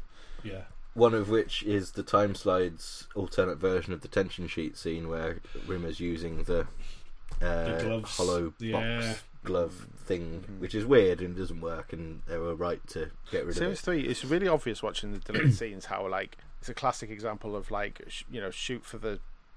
for the stars and you might hit the moon. It's like they really did overstretch in a lot of ways, really overcompensated, and they cut the correct things. Everything that was cut deserved to go pretty much. Yeah. The episodes are shorter as well, I've noticed watching back. They're all like 26, 27 minutes. So weird. I wonder, there was a real quality over quantity thing. I thought the BBC was quite strict about that sort of stuff. Maybe it eased around this. Well, no, the opposite is true. Back in the day, they were more laissez-faire about running times. Because like episodes of Fawlty Towers and The Young Ones and stuff like that, they can vary. Sometimes, sometimes 35, 36, and they'd just shift everything on and make the news a bit shorter or longer, depending on what they needed. I was looking at those props for the gloves, and I was quite impressed by again all that work that went into making something that never got used. There's so much in there in this series. And nowadays it would be much easier with you'd have just LED strips. Gloves. We had to program these actual running things. LEDs fucking soldered on one by one. Back then, Peter Ragg's assistants had to do overtime to get that. Whoever they were. These mystery men. I tell you what, it was like the opposite of scenes being cut because they are trying to do something technical and failing is just the abysmal scenes that they ended up cutting and reshooting from Body Swap. The whole scene of Lister Rimmer drinking eggnog and just refusing to stop drinking it. It's got this really weird, uncomfortable. Maybe it's because it's just a bit too much like having a standoff with a 5-year-old, and I only just realise now how much it is like having a But there's something in Chris's performance as Lister in Rimmer's body. It's it's flat, isn't it? Despairing almost. It's like, no, don't stop it. It's like you're really hurting. Tonally it's weird. It's very uncomfortable to watch because it's nearly the idea of what happened in The Body Snatcher. It's basically what sort of that turned into. That's very true. Yeah. Because and there's the whole both thing times about didn't nicking really parts work. of and it's like Lister could not do anything about it because he can't touch him. He can't, it's like he's literally powerless to stop him doing whatever he wants right now. And it's just like he's just literally abusing Lister's body at that point. And I think that's kind of what's horrible about it, really. Yeah, it is realistic, nowhere near as comical when you include those things. Best to chop that stuff out and just go for face first and mashed potato and thumbs up. Definitely better than the version in the bunk room where it just cramming it into his face. It seems a bit more unhinged, doesn't it? The deleted scenes in this just show the power of editing, really. Yeah. Especially like I'm not sure if this is in, but all the polymorph shots. It's an Easter egg. It's an Easter egg, right? Yeah. What is? There's an Easter egg of the original version of the climactic shot of polymorph. What, the one? Must have been like an early attempt at doing it live, as I described. I was thinking about the one where you see the polymorph growing. Oh yeah, that's in deleted scenes. And that horrible sound of someone just eating. Yeah, just like without the proper foley on it.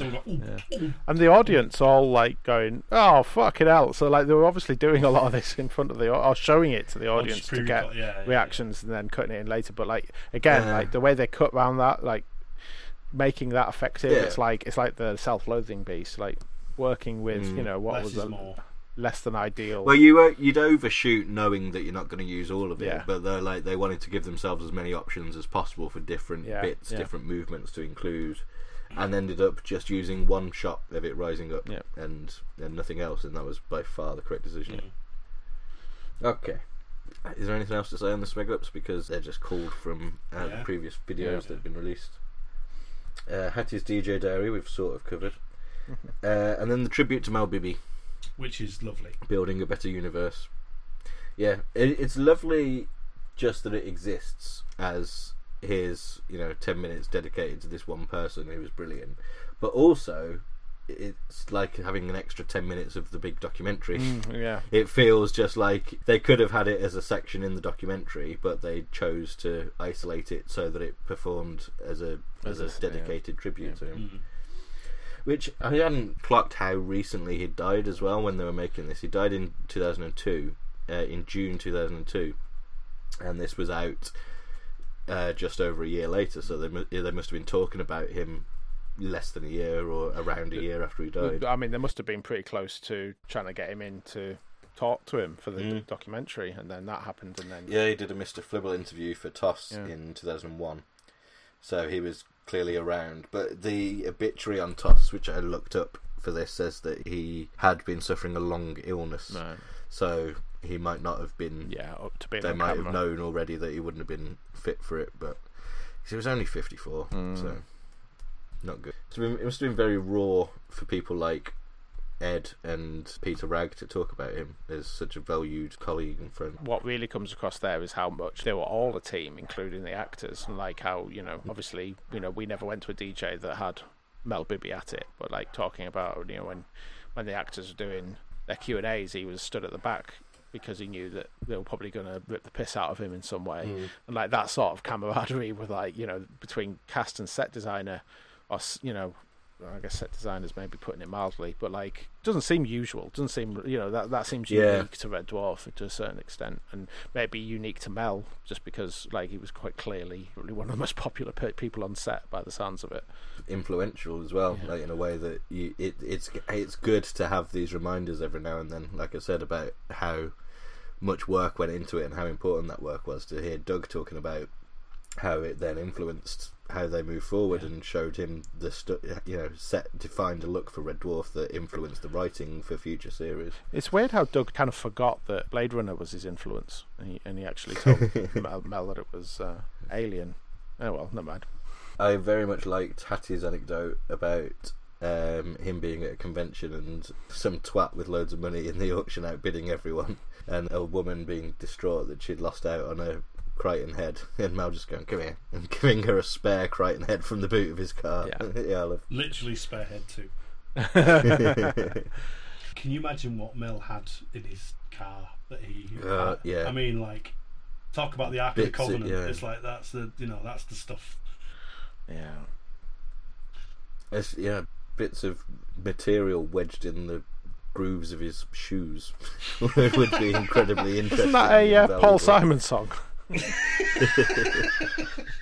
Actually, that set plan that got sold at the DJ is the one that's on the table when Mel is doing his bits of camera. That's the set that's on the table. Interesting. I'm not 100% sure where that was supposed to be from. No, my best guess, is Series 6 era, when they started filming a behind-the-scenes video that didn't get very far. Right, Some of the rushes of which are on the Series 6 DVD. Right. But in the pages of Better Than Life and this magazine, they were trailing this, that they were going to release a behind-the-scenes video. Right. So I assume it's from that, because that's the only circumstances in which I can see Grant Naylor Productions taking a camera into Mal and interviewing him. It's clearly taken from a VHS dump of some rushes, because it's got the time code burnt in over it and all that, and it's not the highest of qualities, but that must be where it's from, and sadly that dub must be the only version of it available if it's not in full in the Series 6 DVD. Yeah. So night. Unless it's not from the Series 6 making of, in which case that's bollocks. Well, the only other thing I can think of is that when did they do that? How did they do that? When they do how to do that? Series 7. Series 7. So yeah. But that was focused on the models specifically. It's a massively missed opportunity to talk to Mel. It's one of the greatest tragedies of Red Dwarf in general. Well, thank God they got Peter Ragg on this DVD. True. Feels like you're talking to your grandparents about their lives and getting as much info from them. Yeah, before. It's. But both men way too young when they died. Yeah. On that heartfelt and poignant note, let's move on to the food featurette. Again, probably the third and probably the final idea that was... Certainly the third. This, no matter what you can say about these featurettes, this was the third of these featurettes.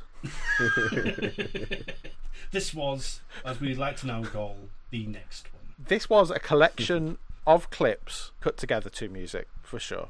Like, there's no sort of meaningful cuts that I can glean. No, it doesn't have any particular flourishes like the last ones did. It's not. It's good. Fine. It's serviceable.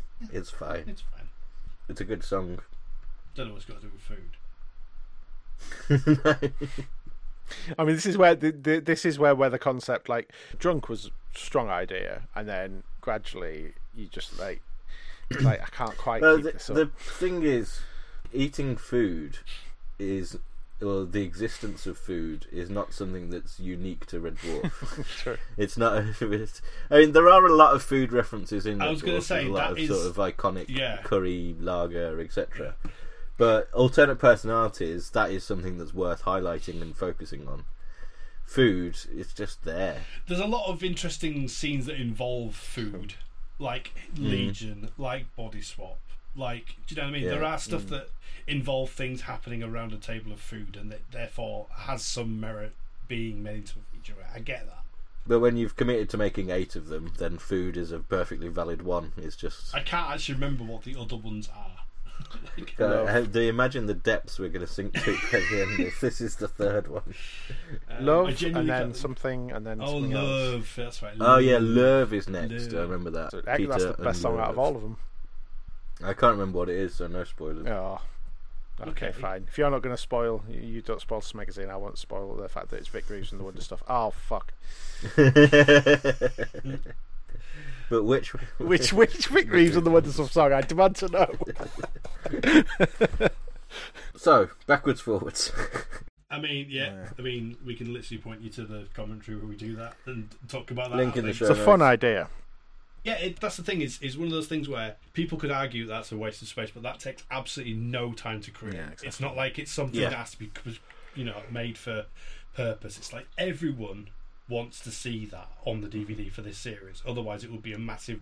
People would be annoyed it wasn't there.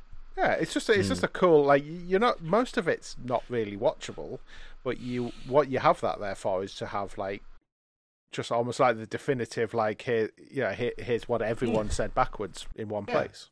Everyone's always thought, what would it be like if you watched?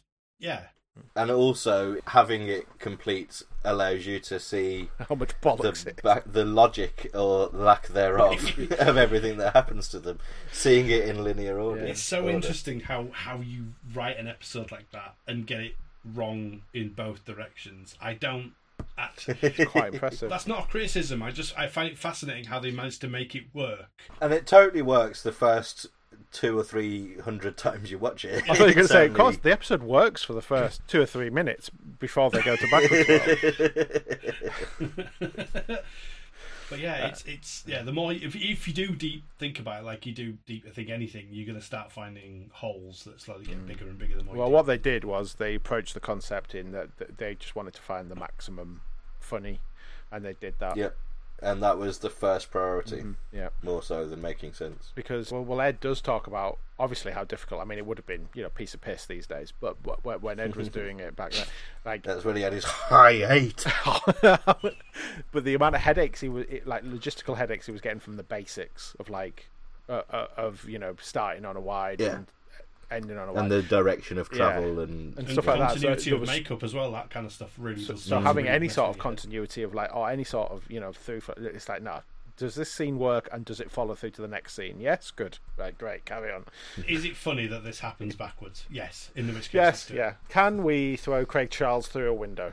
I wonder how many tests they had to do to make sure that stuff worked, like doing that. Because he was doing it on his high 8 and rewinding it. That seemed to be the only test he could do. Yeah. Oh, that's right. Yeah.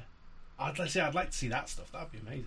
Yeah, that would be good. You might still have that, actually. You can imagine it'd be a hoarder for stuff like that. Going back to the very first thing we talked about, the documentary, as well as it being longer and episodic, unlike the previous efforts on series 1 and 2, as well as that as a different style in that they're intercutting clips, which they did do actually to an extent in the first one, but in launching Red Dwarf, but more clips from the show to illustrate what they're talking about or to act as punctuation or to separate out sections. And again, the only problem with the series 3 and 4 documentaries is that they would get better later on, because later on they started including clips from rushes rather than just from the episodes, and they'd have clips of other programs, stuff that involved the cast and crew, stuff that was relevant to the discussion. Just like the whole range of the material that they were drawing from was so much bigger and better. So maybe if series 3 had got the body snatcher treatment, or if this was later down the line, maybe they could have dug out Ed's old tapes, or they would at least have shown rushes of Ed and or Mike Agnew on set trying to figure things out. Yeah. We would have seen Ed with his high 8 camera. Even if we didn't see the footage from his camera, we'd have seen him captured on the studio cameras. We never would have thought that we'd see rushes of Ed popping his head round testing his split screens on series 1, or Paul Montague wandering around aimlessly. Tony Hawk's talks about his act as the warm-up man as the great Tony or whatever it was, and his green sparkly suit, and then we see him doing that act with the green sparkly suit and the body snatcher collection. So all checks out. Fact check. He wasn't lying. Yeah, just that tantalisingly short bits that we get from that. Yeah, God, I wonder if almost the opportunity for that has passed now as well, just because of the availability of rushes. Just feels like it's maybe the window of opportunity for having access to deep rushes of that era of Red Dwarf is kind of gone. I don't know. Maybe, but you never know. Yeah. I mean, Doctor Who keeps on managing to dredge new things up. Yeah, and a lot of that show was subsequent reissue burned. So yeah, There's some episodes of it where you don't even have the final episode, and yet for other episodes they managed to dig out 6-hour-long studio rushes. It's whether you just have the right person looking in the right place. And you could sit there and digitise the entire BBC back catalogue, but that is a ridiculous process that would take expensive. Unless you can automate it in some way, in which case you're not really monitoring it. How on earth are you going to make sure you can't quality control? You still have to store it and index it. I was going to say, what's done with rushes these days? Because presumably rushes only have a certain shelf life, because there is only so much hard drive space. Well, that's it. It costs a lot of money. It's not necessary, so that's the kind of stuff that won't be kept. That's the stuff that will be deleted first. Yeah. which is exactly almost exactly the same as burning. You can consolidate an edit project so that it keeps what you've used and ditches the rest. Yeah. But you would back up everything on, unless you're making Red Dwarf 10 and your Grant Naylor Productions. All rushes would be securely backed up before they get to an edit suite. I'd say. I don't think that's a problem. Oh yeah, I know, but like, how long? Like, what's the little expiry date on those backups? There must be one. There must be an expiry date. That's what I'm curious about. Until the hard drive fails. Yeah. Until the hard, yeah, true. Yeah. And we're talking about magnetic tapes. Yeah. Here, so magnetic tapes from 35 years ago. Yeah, there is a shelf life. Shit magnetic tapes as well. Like, not even the good ones from the 90s. And speaking of poor quality source material, the trailers. These were gleaned from VHSs, weren't they? They were off airs, and God bless the fans that recorded them and kept them. Yeah. Because the BBC clearly couldn't be asked. Yeah. What's the name of the suspected fan that? Maxine Lehrman, CMA of mid-90s fan club. Oh yeah, CMA. She shows up on the forums at Tantan on GT. Yeah, we're claiming her as a GT. One of ours. She wasn't at the time, but only a matter of time. There's one VHS one which is interesting. Advertising series 2 and 3 on VHS. Yeah. There must be way more trailers than this for series 3. Yeah.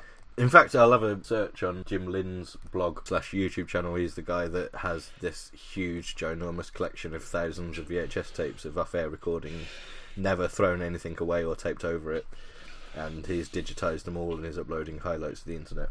He must have some, because the one trailer that we get here is an episodic trailer for Marooned.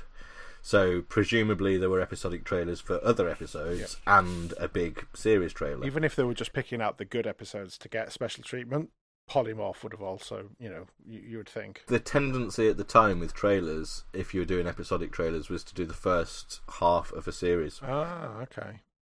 So I remember a bit later on, when I was around to pay attention to these things, Series 7 got trailers up to and including Duck Soup.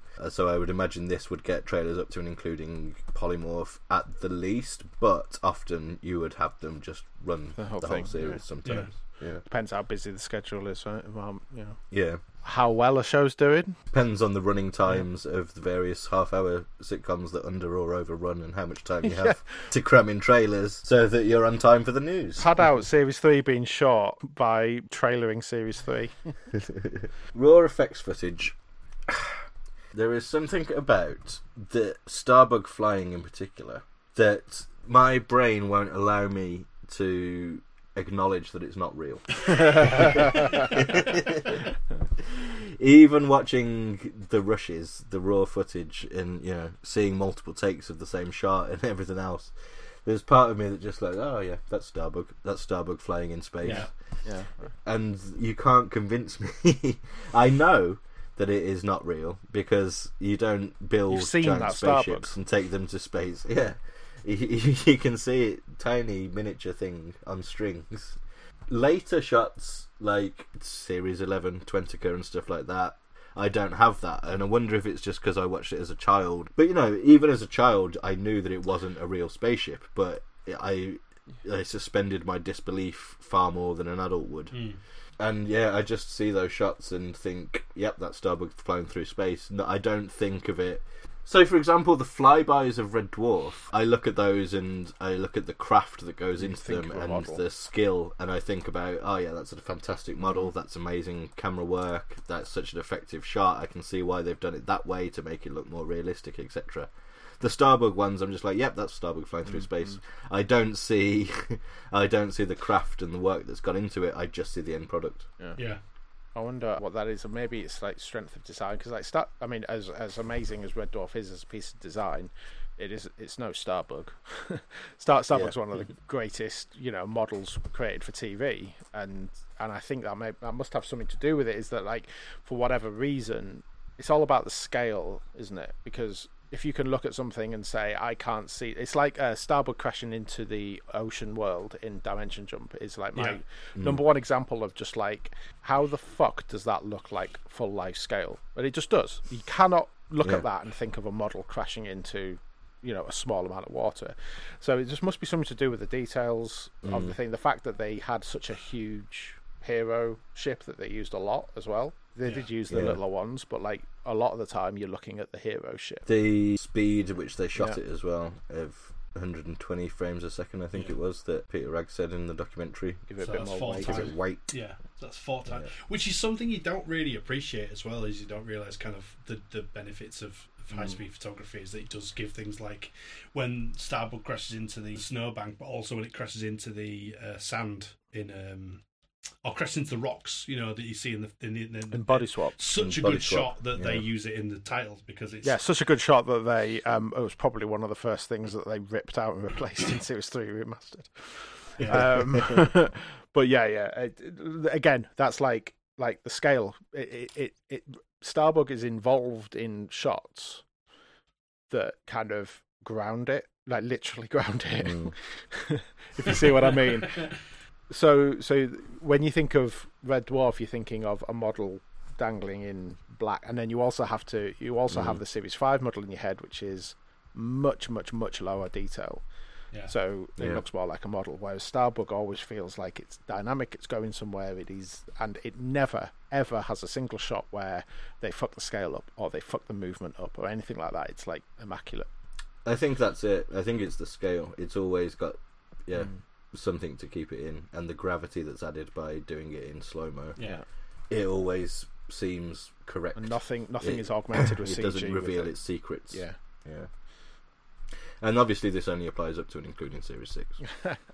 Well, there's flashes of it. There's flashes of but it's just not universal from that point on. I think also it's smaller than Red Dwarf. Like it's like, how one of Russell T Davies' big downsides as a writer is that he goes too big with things. Like his numbers are too big. And like George R. R. Martin does it with a wall is like ridiculously high, like higher than it could ever reasonably be. And I think Red Dwarf is too big. It's too big to be reasonably portrayed, whereas Starbug isn't. Starbug is, grounded. It's like the million versus a billion thing. You don't really get your head round. Like a billion is just like, it's so ridiculous, and yet you think you know what that means, and then you put it in contextual. It's like, actually you don't have a clue what that means. You think it's one order higher than million, but it's actually 3 orders higher than exactly. So it's so like with Red Dwarf being so big, it's kind of, you just cannot get your head around it. It's just unreal.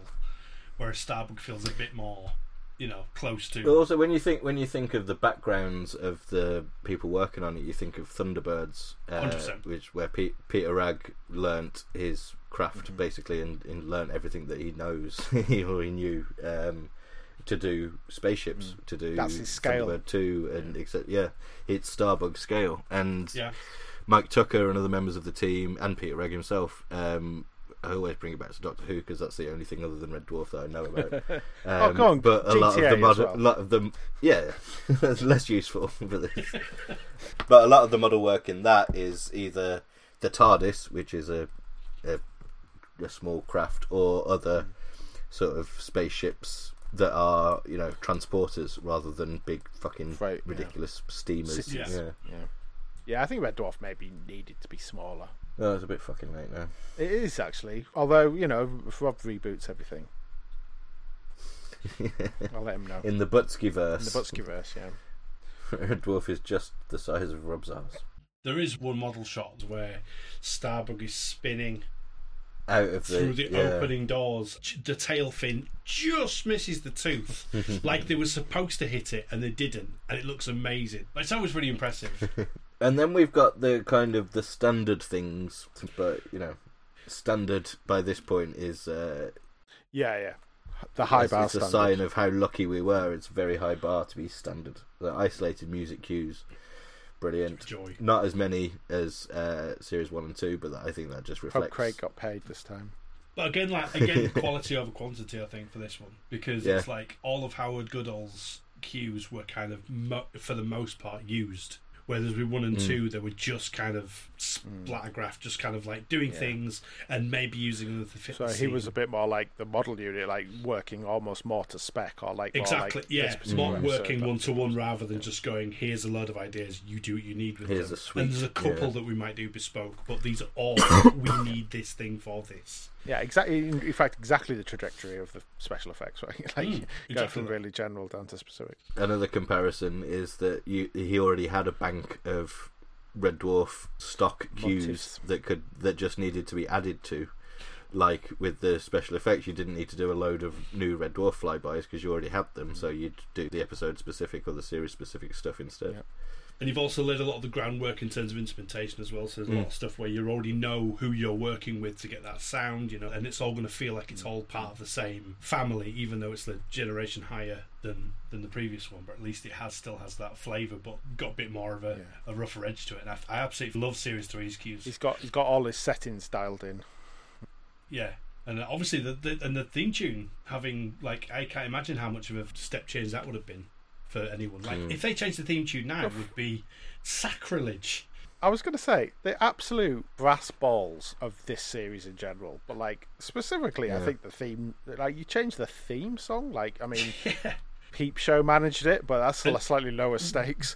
Given the fact that the actual intro has a lot more action and stuff that kind of really needs to G up, it's like, I've actually now wondered what it would sound like if you put the old theme with the new titles and see how and slow them down. Everything would be in slow-mo. Just see what it looks like, because I imagine that could be quite weird. Or the other way around.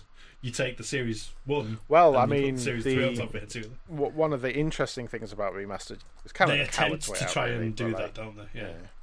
Yeah, to try and marry the two. Yeah. It's an interesting idea, but it just wastes time if you're going to then cut out the fucking black card conversation. I was not fucking bother, mate. Yeah. We've got talking book chapters, which is just Polymorph and Marooned. Yeah, or both from Better Than Life. Yeah. Again, like, literally, these could not have been on the DVD, and no one would have even noticed. But the fact that they're on there just shows they're the sort of things that show the intent of completeness that is kind of being put into these. If you can fucking find them. If you can find it, we'll get to that. If you can navigate to any of the extras on this, you're. There's the web link. There we go. Oh, it's a web link. Photo gallery is much better than the previous ones in terms of the range of shots available. Presented still with the annoying thing of not being full screen, but taking up a bigger proportion. Also, I could explain this one better than I could explain Series 1 and 2, because I think Series 3 photographs were Paul Grant. Yeah, and so there's some level of license required to. I think show Paul those, Grant and was a photographer for the others, for like the early ones. So it's just was he as well? Specifically, this was like copyright Paul Grant. Yeah, it's interesting. Stuff. I don't know. I'm sure he did. I'm sure he was doing. He did some behind the scenes stuff for the others as well. But like, this is like almost like it was his business. There's something about the ownership of these particular photos just for Series 3. Just for Series 3, it's very odd. But also they're some of the best behind the scenes photos that we have. A lot of them are very familiar to me because they're in the Red Dwarf Companion, the Bruce Dessau book, and so pre-internet, definitely pre-DVDs. Just coming out in our Smegazine timeline. Yeah, it's funny. And there's also on here, there's as well as the Paul Grant ones, there's loads of Polaroids, continuity Polaroids, which are fantastic to have proper to look proper at. behind the scenes. Bored-looking actors just standing there in the T-pose. Yeah. And you notice the cat's slippers when he's Vanity Free Cat in Polymorph. He's got cat slippers with like novelty cat slippers with big fluffy tails, which you don't see on screen at all. You only see in the photos behind the scenes. Go on then. Let's talk about the menus. I was refamiliarising myself with the timeline here. So immediately as soon as the disc came out, it became apparent that people were having issues, right? Oh, indeed, before the discs officially came out, because people were reporting issues on the Saturday when their Play.com arrived. Such as me. I was one of the very, very few people that had a DVD drive that was affected by this. And so I think I stuck it in the PC. It was fine. Put it in the PC and it worked, but it didn't work on the TV. But yeah, for anyone that wasn't around at the time or can't remember, or like, I don't know, like if you went and bought a Series 3 DVD from the shops, like not immediately, like a few months later after the issue had been fixed, you presumably have out the box an option to have either the animated or the static menus, which was what the workaround was. Yeah. But when this DVD was released, a large number of people reported that they couldn't actually watch any of the extras because the animated menu for Series 3, just the bonus features section on Disc 2, didn't work on a lot of DVD players. Yeah. Mine, it did, and it was only when I went online and saw what other people were saying that I had any issues. Mine just worked how you'd expect it to. You move your DVD remote arrows around and it goes to the next thing and it brings up the name. And I think that's what caused it, the fact that on the Series 1 and 2 menus, when you navigated around, the name of the feature just popped up where your cursor was. But this triggered a change elsewhere on the menu. Different loop. It's the sign that the Scudder holds up changes depending on where you are. Yeah. And that's the thing that only worked in certain DVD players. And in fact, when I was revising this issue of this DVD in prep for this DwarfCast, it will not play in my modern, quite high-spec PC. Yeah. I could access all the features by opening up the different titles in VLC, but I can't actually use the menus in my current PC. It was something that kind of left a nasty taste in a few people's mouths at the time, because the response to it was a bit... Is mealy mouth the word? I'm not sure. It wasn't great. So someone called Ian Symes reported on it straight away. You were very fair and even-handed on G&T, actually. I definitely wasn't on my side, but I don't have any of my news posts archived. I didn't move any of them across, probably because I was a cunt and I just didn't like any opinion stuff like that. I didn't really want over, but like it really pissed me off that BBC Worldwide response and Digital Deluxe response was let me see, I've got it in front of me here. It's not, you can't see this on the internet at the moment because reddwarf.co.uk is fucking broken, but they said be on archive.org if you I got an archive, or you know, when we eventually get round to putting our proper archive version up. So we understand a small number of customers are experiencing this.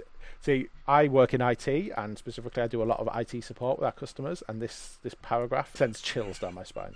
We understand that a small number of customers are experiencing difficulties in accessing the bonus features. This too, Red Dwarf Series 3.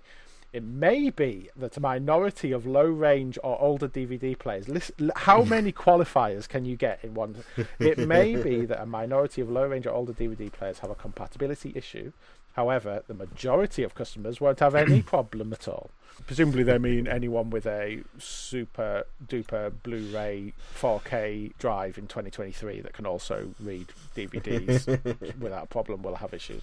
Just an aside, it doesn't work on PS4. It doesn't work on PS4. Small. It may be that a minority of all DVD players. And around about this time, I bought my second DVD player. I had a DVD player that was very first generation. I got it for Christmas, I think, like when I was not even working, because I just wanted a DVD player. Yep. And it was around this time that I got a second DVD player, which was modern and top of the range and multi-region, and it didn't work on the new one, but it did work on the old shitty one. It became pretty obvious, I think, to everyone that this is swapped. This is reverse logic. The older DVDs were fine, the newer ones weren't. There was just something different about the authoring. And to be fair to them, they say, look, what was the paragraph here? The DVD has been produced within the official DVD guidelines to an exacting standard, and every care has been taken, maximum enjoyment out of it. Taking that, you know, in good faith, which we probably should. Yes, you're dealing with a massive amount of hardware in a very, well, at the time, still quite young and changing media market. So it probably was produced to standards. It's just that they got the rug pulled out from under them, probably with a changing standard or something. And there was a similar thing with the Starbuck playset as well, of just like when there was an issue, just not really copying to it properly and just being a little bit sniffy about it. Also, the similar thing with the playback on the Blu-rays as well. Yeah, there's sort of fidgetiness. There's a sort of gaslighting element to it. As a customer service response of like, oh no, this is because of you. This is your fault. This is because your DVD player is not good enough. And there was, with that Series 5 example on the Blu-rays, there was a whole campaign to get them to even acknowledge that there was a problem at all, and they're just going, no, that's fine, I don't know what you're talking about. It's all doing the Trump effect. Until eventually they do a replacement, and in doing so admitting that there was a fucking problem and having to pay. It's probably because it's expensive, it costs money. They just want it to go away. Yeah, they just want everyone. It's, it'll be fine. But like, seriously, half the people who bought this couldn't watch the majority of the special features. It was madness, and at the time the response was clearly infuriating and a bit frustrating. I think it's fair to say is that like the tone of myself as a fan site runner, and actually I was going to say G&T, but I can't find anything contentious on G&T at all about this. It's all very, you were just preparing for your career already, weren't you? Fucking. But no, I seem to remember. I think most of the noise I was making was on forums and stuff like that. But like there were certain people making noise. I certainly was one of them because, as I mentioned, I was a cunt, not proud of myself. And the DVD producer for To Entertain, Ross McGinley, we mentioned him before, and he's been involved in League of Gentlemen DVDs, like obviously the Red Dwarf DVDs. He had an interesting relationship with the fans. He'd pop up on the official web board late at night, self-admittedly, after maybe a few jars, and be quite honest and maybe slip a few secrets accidentally to me on email I'd then put on my website because I'm a cunt. Exactly, etc. And he was, I think he was at the centre of this shitstorm, and I remember at the time getting a lot of correspondence with him of just like, it was more after the fact. He said this issue, this gave me a stomach ulcer, this gave me a fucking stomach ulcer. And at one point I was on the web board and someone called Mr. Biggles. I found an email that I sent to the Observation Dome people. This is just like saying, like, Ross McGinley's slightly odd fruit. It says someone called Mr. Biggles started paging me on the web board. From the writing style and random nature of his posts, he was talking about the fact that he'd voluntarily had himself blocked from the forum. I assumed he was some teenage time waster. Anyway, it turns out it was Ross McGinley. And this was the incident. So this was November 2005, 2 years after the DVD. This is when he was saying the stress from the Series 3 DVD problems, the stress he got from Doug gave him a stomach ulcer. That's what he said. Okay. So it wasn't. I've since spun the tale that he was telling me that the stress from the fan feedback was what did it, but obviously not. It was Doug would have been the one whose job it was to officially get it sorted, officially bollock To Entertain and report the problems and put the pressure on them to get it fixed, because in that situation Doug is the franchise holder, is the one that they're profiting from his IP, and therefore they need to do their fucking jobs properly.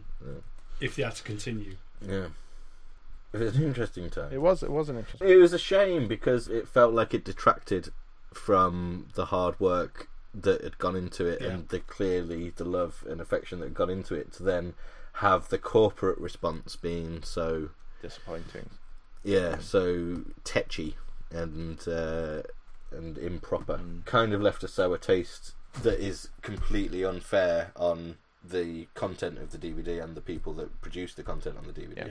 It was corporate rather than creative was the problem. There was a bit of a clash there, because obviously the wording of these, we're not sure where the wording came from. I mean, it's coherent English, so I don't think it came from Ross.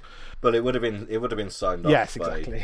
By people. Illegal. It would have gone through a lawyer and a PR person, and those people, certainly from a PR point of view, could have handled it better. Yeah, and I'm pretty sure that Doug wouldn't have been like, oh yes, I'm sure it is just a small amount of DVD players. He would have been fucking like, no, obviously he'd have not. He'd have been printing off forum posts and sending them directly to them. So other than that though, other than the fact that it doesn't work, they learned their lesson. The menus are the evolution from Series 1 and 2, following the style of the show changing. It's the same basic thing. It's the drive room and the bunk room and travelling in between them and stuff, but it's the new versions thereof, and functionally they're very similar. Yeah. But there's clever and interesting things happening with the Easter eggs in this one. And we should talk about the Easter eggs because they are numerous and belligerent. There's thankfully unaffected by the authoring issues. If you can get to the gallery, the photo gallery, one of them is accessible by clicking on one of the photos, and it's the Starbug one. And I think it's great and a bit weird that there's this Starbug playset advert basically behind the scenes of the Starbug playset. And yeah, at the time when we first watched this DVD, that would have been this is going to be so good, this is going to be amazing. And it does look good, the Starbug playset. It's just the fucking squeaky Gibson over there. All the sound chips being rubbish. Terrible. And again, another PR disaster. Again, completely undermining all the hard work and love that clearly went into it from other departments.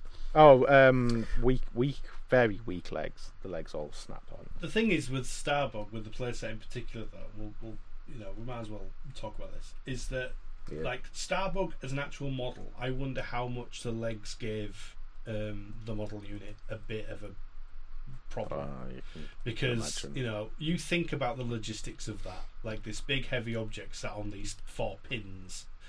It's a failure point waiting to happen. It's a nice look, it looks good when it's still, but when it's moving, it's the first thing to break. I think that's why they tucked them away for Series 7. Well, very possibly. The idea that they could move out of the way when they were flying is like actually looks more natural. It would look weird, when you get an object flying, you're going to have the legs are going to be assuming they're going to be loose. Dynamic. It's why they retract the wheels on aeroplanes, make it more aerodynamic. Yeah, you wouldn't have them out. It'd be weird. Do you need to be aerodynamic in space? I don't know. Well, there's no air resistance. there's no air. I think we've had this discussion as well. If you're going through a dust cloud, a debris cloud, you want to get things out of the way. Basically, you don't want to break the leg by a rear asteroid hitting it. So you would just tuck them away so that those things are less likely, rather than But yeah, I couldn't even get to these extras because I couldn't get into the gallery, so I didn't even know. Do you know what? I had no idea that this was still an issue. They are really not working. Like it sort of freezes the video, and then even on the PC version I've got, I can click on the various things, but I don't know what they are until I've clicked on them. So I have to guess. Keep pressing and guessing. And if it's wrong, you're like, fuck, I've got to go back to the menu, go back to the fucking bus, all that fucking thing, because you can't skip it. So yeah, thank fuck for the static menus later on. But again, it kind of spoils it, the whole Easter egg thing. And somewhere I've got a version of this DVD that has the option static or animated. So do I, but I don't know where the fuck it is. Yeah, I've got multiple copies of pretty much everything, but most of my Red Dwarf stuff is currently in storage, so I've just got one copy of everything, and I must have picked my old copy rather than my newer copy. I was going to say that the fixed discs were sent for free, right? Yeah. Okay. Yeah, eventually. Yeah. Same with the Series 5 discs on the Blu-ray and 3. Right. I got that Blu-ray when we were doing all the screen capping for the Smeg Drive, and I didn't even bother to check. I thought I'd just email them and see if I could get replacement discs, and I did. So I've got them somewhere. I didn't even check to see whether my copy. I think, to be honest, they just they didn't really recall that, did they? They just did the replacement discs. No, I think it's a different age of home media. Yeah. One last note on that little mini Starbug playset featurette, though, is that the chief model maker was called Ian Crichton. As in admirable. As in the inventor of Crichton. Yeah. We thought it was Professor Mammott, but it turns out Ian Crichton. So how many Easter eggs are there? There's obviously the one with the 4. There's 4 Easter eggs on this. Yeah. Bloody hell. Right, okay. You've got your animated 6 of the best commentary. Which I could find. I found that one. You've got your Starbug. Yeah, the 6 of the best commentary is just one of the options on the menu. It's the polymorph is changing into different thing. I think the rabbit is the thing you click on when it turns to a rabbit. There's a bit of a pause before it loops. I think if you get it. Yeah. And now we're going back to Andrew's dream of Follow the White Rabbit, aren't we? Follow the White Rabbit, yeah. Because how you access the bonus polymorph deleted scene, which is the original version of that end shot combining 3 different elements, you have to let the episode selection on disc 1 play through twice, and then the third time it plays, it has different background music. Kevin scuttles on, and you have to tap him when he turns into a rabbit. So good. Yeah, it's really well hidden. It's really good. That is stupid. But the thing is, I published my review with full details of how to find all the Easter eggs. How the fuck did I bind that? Like, did you just ask Andrew? Did you just email Andrew? I can't. No, I don't think I did. I think because eventually they published an FAQ on TOS that told you how to access the game, but obviously they didn't do that before they released the fucker. So I must have. Well, I assume I must have left the menu playing and then noticed the music change. It must have been how I figured that out, but that's a hard one to find by accident. Well, I suppose you can only find it by accident. And I still do this to this day when I get a new DVD or anything. I go into every single menu and press all the arrow keys to check for hidden things. Yeah, but it's like whenever you're playing like a platformer computer game. If it's 2D, you always go left first, and if it's 3D, you always go backwards first. Yeah, usually something. Or if it's Abe's Odyssey, you go down. Because there's a fucking grate on the floor that you didn't see in the first screen, and if you walk past it, you can never get back to it. If it's Abe's Odyssey, then you follow me. Follow me.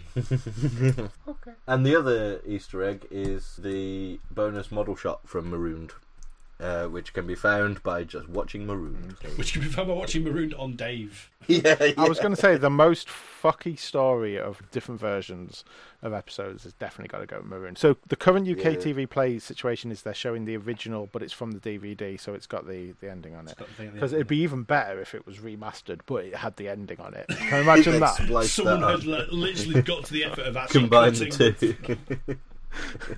And having it reclassified as a U.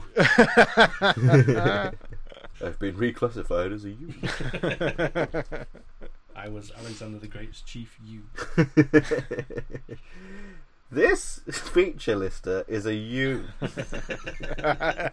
And of course, the version on the Blu-ray does not have the model shot on the end. Because they're fucking because they'd forgotten why they made that version in the first place. Because there's clearly a lack of communication, and no one who put the amazing effort into the original DVDs was involved in the Blu-ray release. Here endeth the lesson. But we will save that for Blue Monday. Re-Disc-overy. Re-Disc-overy. Yeah, Blu-ray Discovery. It will be looking at it through blue eyes. It will be a 5-minute DwarfCast in which we say, well, at least it gave us nice screenshots for the Smoke Drive. Cover art.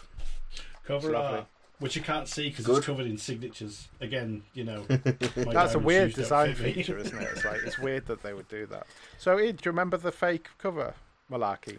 Yeah, that's my origin story for reading G&T. Is that, and I was like, what the fuck is this? There's a website that talks about this shit. What? Yeah, someone had. Well, I don't know whether it was like just some temporary concept art that originated from Grenada, or whether it was someone trolling, but someone made a version that was just like a palette swapped version of the Series 2 art with a 3 instead of a 2, but it was like the blue midget background turned green. And that ended up as being the official image on Play.com and whatever other nascent not streaming services, shops.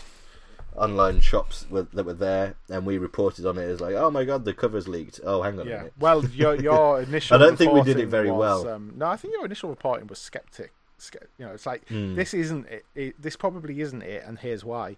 And it was back when you were doing a news update every day. Yeah. Because you apparently hated yourself. And then the next day, I think it was like, oh no, it's not. It's fake. Yeah, it had been clarified. Yeah, but I love that. I was like, wow, this is the potential of fan sites is doing minutiae like this. Yeah, minutiae. The rest is very insignificant. Significant to some people listening.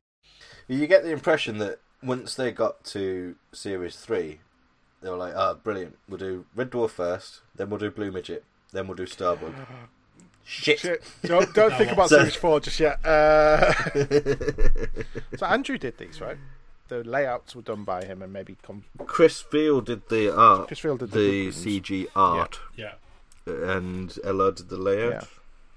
Andrew, our Clay Hickman. Yeah, but I do love the continuity of using the same image of Lister on the back, like painting whatever it is.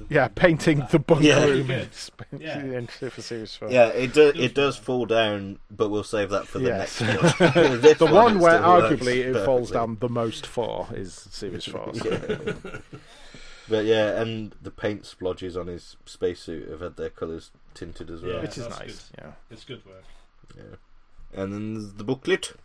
The booklet was which I forgot to reread, but I assume is brilliant. I apologise, but yeah, I couldn't find any errata. It's like those booklets are like the last hurrah for good manuals in physical releases of anything, really, because like games weren't doing it anymore after a couple of years after this point. Yeah. DVDs certainly fucking were. This is like probably the best, like the last vestige of this sort of thing. I will disagree to an extent. I think you're right that it stopped being a standard thing, but it does happen not long after this. But you do get. I mean, as the physical market has changed, you get a lot higher proportion of things are collector's editions or special editions or definitive re-releases of older stuff. Where unless you're Red Dwarf, where they just put everything out in a box set with no extra effort whatsoever. Yeah. You will get, the Doctor Who collection, always bringing it back to Doctor Who. The Doctor Who collection series of Blu-rays that they're releasing season by season have fucking 70-page books in them going through this kind of stuff in great, great detail. But yeah, you wouldn't get anything like this for a bog standard release anymore. No. Not that these were ever bog standard, but they were the standard versions of Red Dwarf on DVD. Exactly, yeah. Not a deluxe edition. Yeah, you're absolutely right, because the physical market is basically a collector's market at this point, isn't it? We also get a little time capsule here. Oh, mate. Of a leaflet, which I've obviously kept. A leaflet for reddwarfshop.co.uk. The first failed Red Dwarf online shop. Probably the best one as well, isn't it? Best incarnation. It had loads of stuff. It had remember the Scudder t-shirt? In fact, you can see it on the thing. The Scudder t-shirts that we all had. The design sketches of the Scutters. They were an exclusive item here. The weird fucking Rimmer's toolkit that may or may not have had a tiny condom in it, as discussed on a previous DwarfCast, was from this. And the good news is you can get a 10% discount by entering the promotional code RED10. Unfortunately, the offer does expire on the 31st of December 2003. So if you got this DVD for Christmas, you'd have to fucking rush. That's pretty tight, isn't it? And if you bought it, if you waited till the new year and got it in the sales, you'd have missed out. Well, got to get it while it's hot. Well, it's alright, because Grant Miller didn't want any money anyway. Yeah, that Scott t-shirt was fantastic. Is that the one that's on the? Is that the one with the sort of hand-drawn? Yeah, the concept that's on in the Series 8 original concept art. Yeah. On the rear of the leaflet, slightly oddly, it's an advert for a completely different company, the Prop Store of London. There was some overpriced stuff. There was constantly this was a feature of the early days of G&T again, if we're going to be in nostalgic mode, of when we forced ourselves to do an update every day for no fucking reason whatsoever. Frequently they were, hey, look what's at the Prop Store. So at this era the Prop Store was going heavy on Red Dwarf stuff. There was always, if you go on every few weeks, there'd be new Red Dwarf stuff added. Well, TOS was very heavily, I almost feel like TOS, GMP obviously were getting a cut. They must have been getting a cut. They were almost business partners, it seems like. Because they were advertising it in their DVD. I was going to say, and they also must be getting something. Constantly on their site, Yeah. Oh, I do have something to say actually about the cover that I forgot to say earlier. I don't like this picture of Lister and Rimmer being used in this context. Facing off. Yeah, they're both in profile. It doesn't quite work for me compared to all the other ones. More they should have sort of iconic face-on shots. The negative. It must be limited. Where all of them should have just had Rimmer and Lister from that. Just the Rimmer and Lister. It should have been the Reverse Brothers. It should have been what's on the reverse. Oh, maybe yeah. Do you know what? Maybe there's something to be said for because there was a very rigid pattern that was stuck to with these. It was always Lister. Lister and Rimmer, and I do wonder whether it could have got away with not always being Lister and Rimmer, if you know what I mean. But then they had the spine. There was always a different character on the spine. Put her in the which they managed. Which they did manage for all 8 releases to have a different actor on there. But am I right in saying that they never had Lister or Rimmer on the spine? No, of course they did. Did they? Okay, right. Rimmer was Series 1. Series 8, Holly was Series 2. Yeah, Series 8, Holly was Series 2. Lister does get one of them later on. Okay, fair enough. But yeah, they always make sure that, obviously, Mac is Series 8 because that's the only one who was a regular. Chloe's Series 7 because, obviously. Yeah. But Kat and Lister, just wherever there was gaps, basically. Anyway, indeed. We've litigated the fuck out of Series 3, I think. But just to reiterate, as the final note in my notes document says, my review published 2nd of November, Caps' review published 1st of December. Listen, you can't lose a game you weren't playing. Shocking, I know, but 2003 G&T greater than 2003 The White Hole. You heard it here first, everyone. You've heard it here first. I mean, I was good at getting interviews and then wasting them by asking rubbish questions. That's what I was good at. And, and you were good at being hosting downloads. Threatened with legal action for hosting illegal downloads. Pretty sure Fox took me down. But, that conversation will be more interesting for the next edition of Re-Disc-overy, as the release of Series 4 was unlike any other, for reasons that we'll get onto. I've just remembered why. I just remembered why I owned a Region 1 DVD player. Spoilers. But more on that the next time we go on a voyage of Re-Disc-overy. But in the meantime, if you'd like to talk to us about any of the things that we've said, you can leave us a comment over at www.ganymede.tv, or you can tweet us. Twitter handle is Ganymede Titan. Okay. So this should give you an idea of the kind of person we're working with. Okay. We will be back with more DwarfCasts on Smegazines, more Re-Disc-overys, commentaries, whatever we feel like doing, we'll do those. So keep subscribed, keep checking Ganymede.tv, and as always, Ed bye, everybody. Ed bye. Thank you for listening to G&T DwarfCast, and we hope sometime in the future you'll decide to listen to our DwarfCast again. Have a safe onward journey. Goodbye.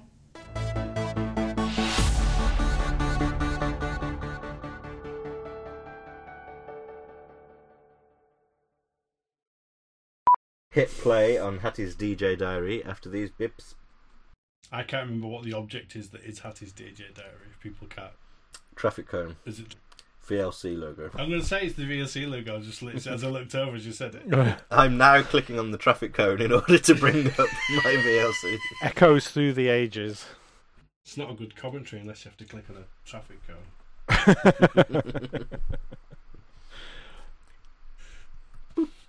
And Steve Rogers, the former fan club chairman and Universe Challenge team captain. The former America's Army.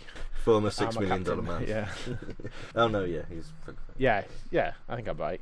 But the $6 million man is Steve Austin. Similar name, Steve Austin. Steve Austin. Yeah. Not to be confused with the wrestler. Not to be confused with the wrestler, The Undertaker. Air cool Steve Austin. Air cool. If it was modern, it wouldn't have been James Martin. It would have been Matt Tebbett. Yeah. Matt Tebbett. Yeah. Matt Tebbett sounds like his name's backwards. It's the way you Tebbett.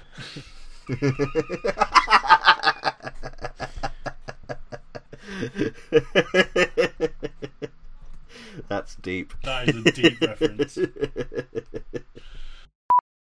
Are you regretting that title now? Accounting speed. What were you asking that is regretted, Danny? I was just saying, do you regret calling it Re-Disc-overy now? No, I like the Planet Arium. Planet Arium. I like how it's got like it's quite clearly the first thing we thought of. I don't know we said that before, but like it's no, you can't improve on perfection. Exactly. I like it. We'll be back with more DwarfCasts on various things, magazines, discs, whatever we want to talk about in future days. We've got no structure anymore. No, we haven't. Take Stalybridge away. What are you left with? Fuck all, mate.